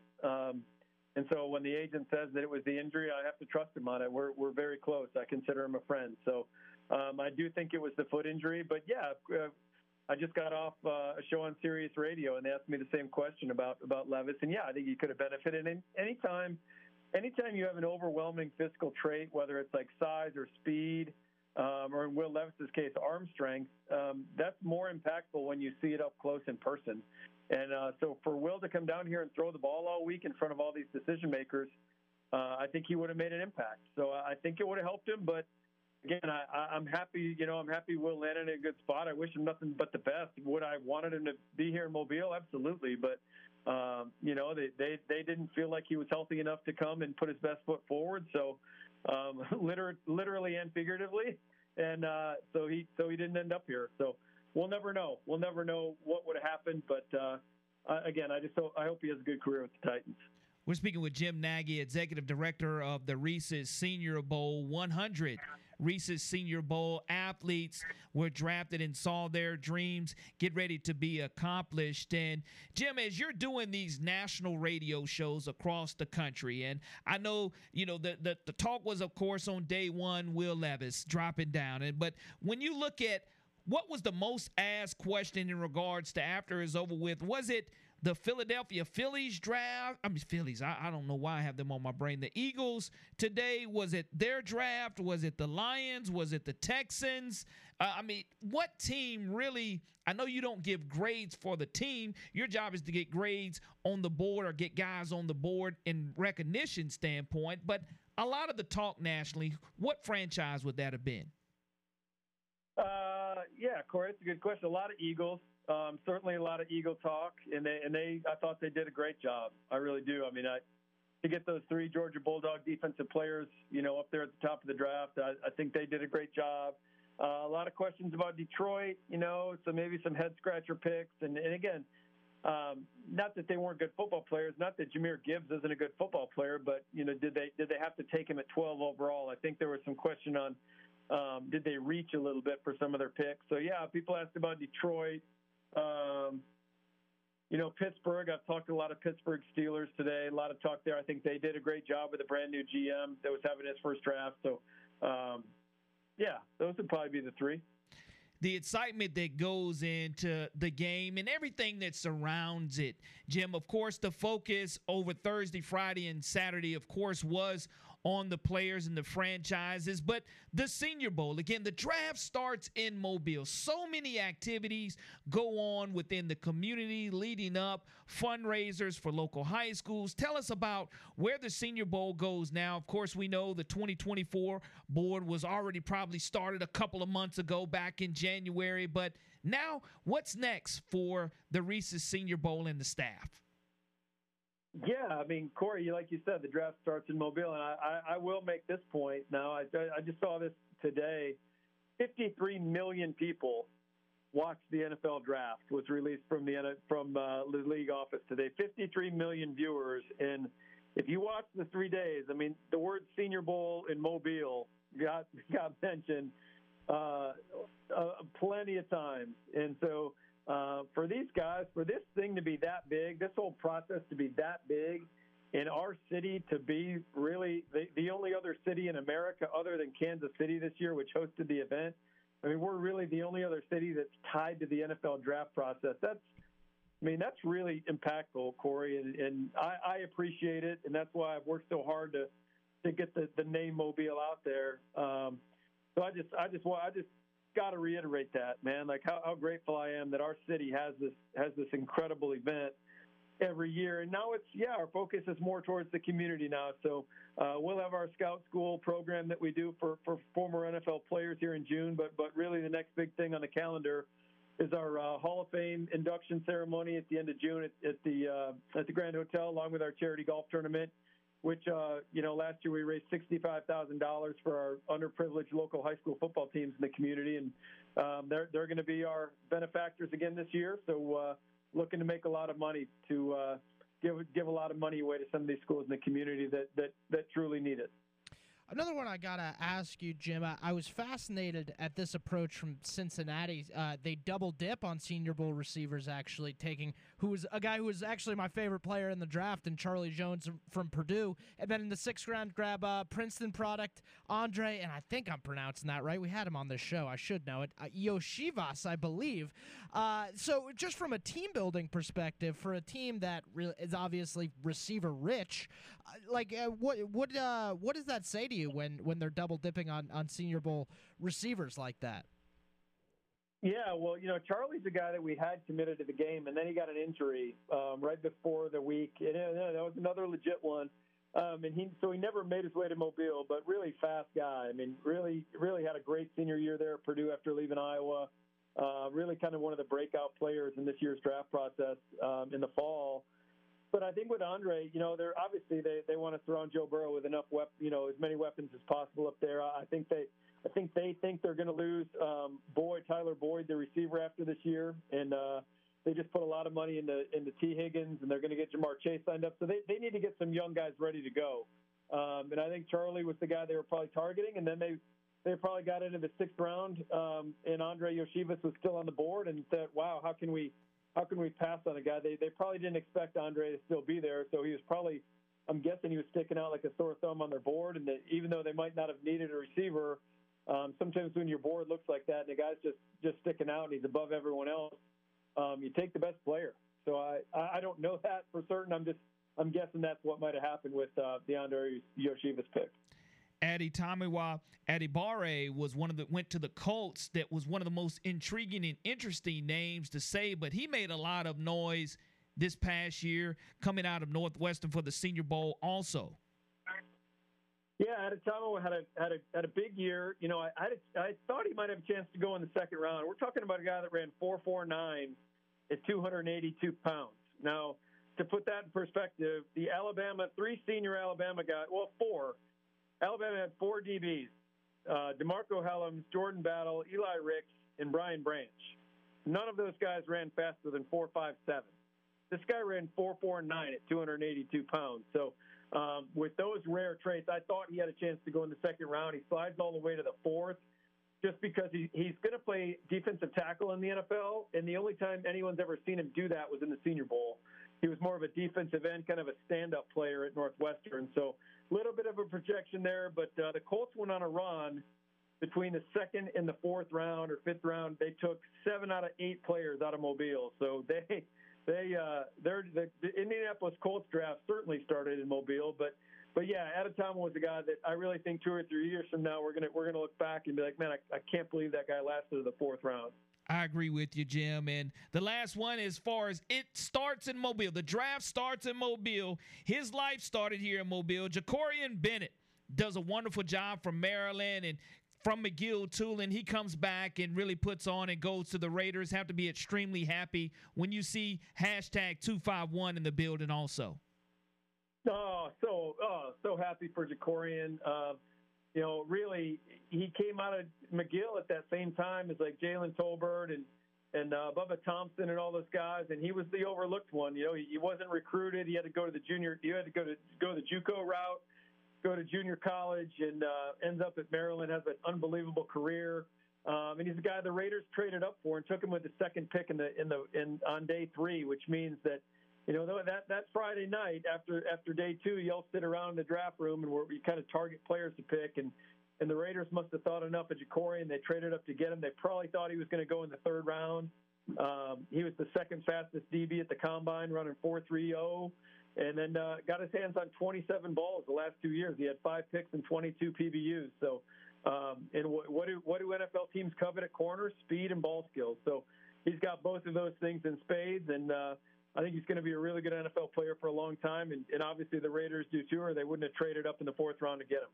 Jim Nagy, Executive Director of the Reese's Senior Bowl, joining us here. I want to thank you so much, Jim, for your time, and I know you've had a tremendously busy day and continue to get ready to get focused on that 2024 big board. And again, thank you so much, and look forward to talking to you moving forward about all the great community events that are coming up for the Reese's Senior Bowl.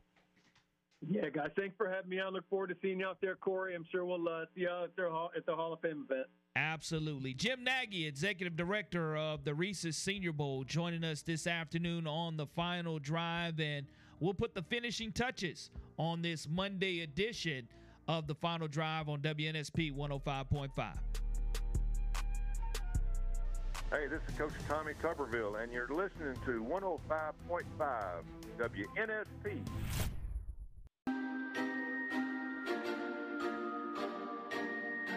The Final Drive on WNSP 105.5, and Detroit trading DeAndre Swift to the Philadelphia Eagles. You kind of had to know that was going to happen, Michael, and you could see the writing on the wall once you knew where Detroit, who they did draft early in the situation on Thursday.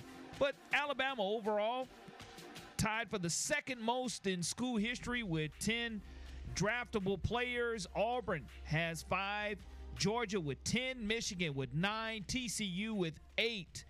And as far as the Houston Texans are concerned, I'm more excited about the fact John Mechie is coming back from leukemia and his treatment to get on the field next year for the Houston Texans, more so than C.J. Stroud probably is. No more so than C.J. Stroud because he'll have a number 1 pick to throw to. Absolutely. Hell of a story for John Mechie.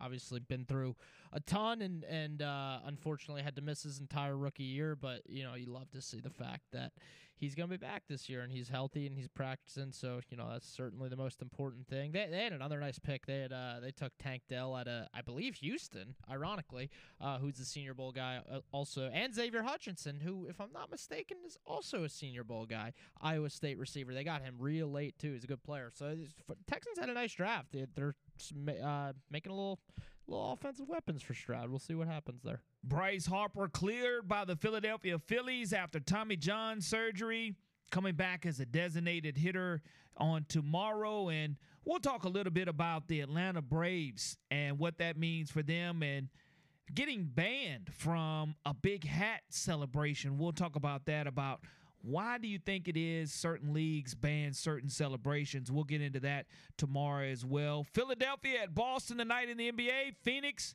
at Denver. Looking forward to those matchups to see if KD can get ahead of the Denver Nuggets and tie that series up at 1 game apiece. Steph Curry going for 50 points.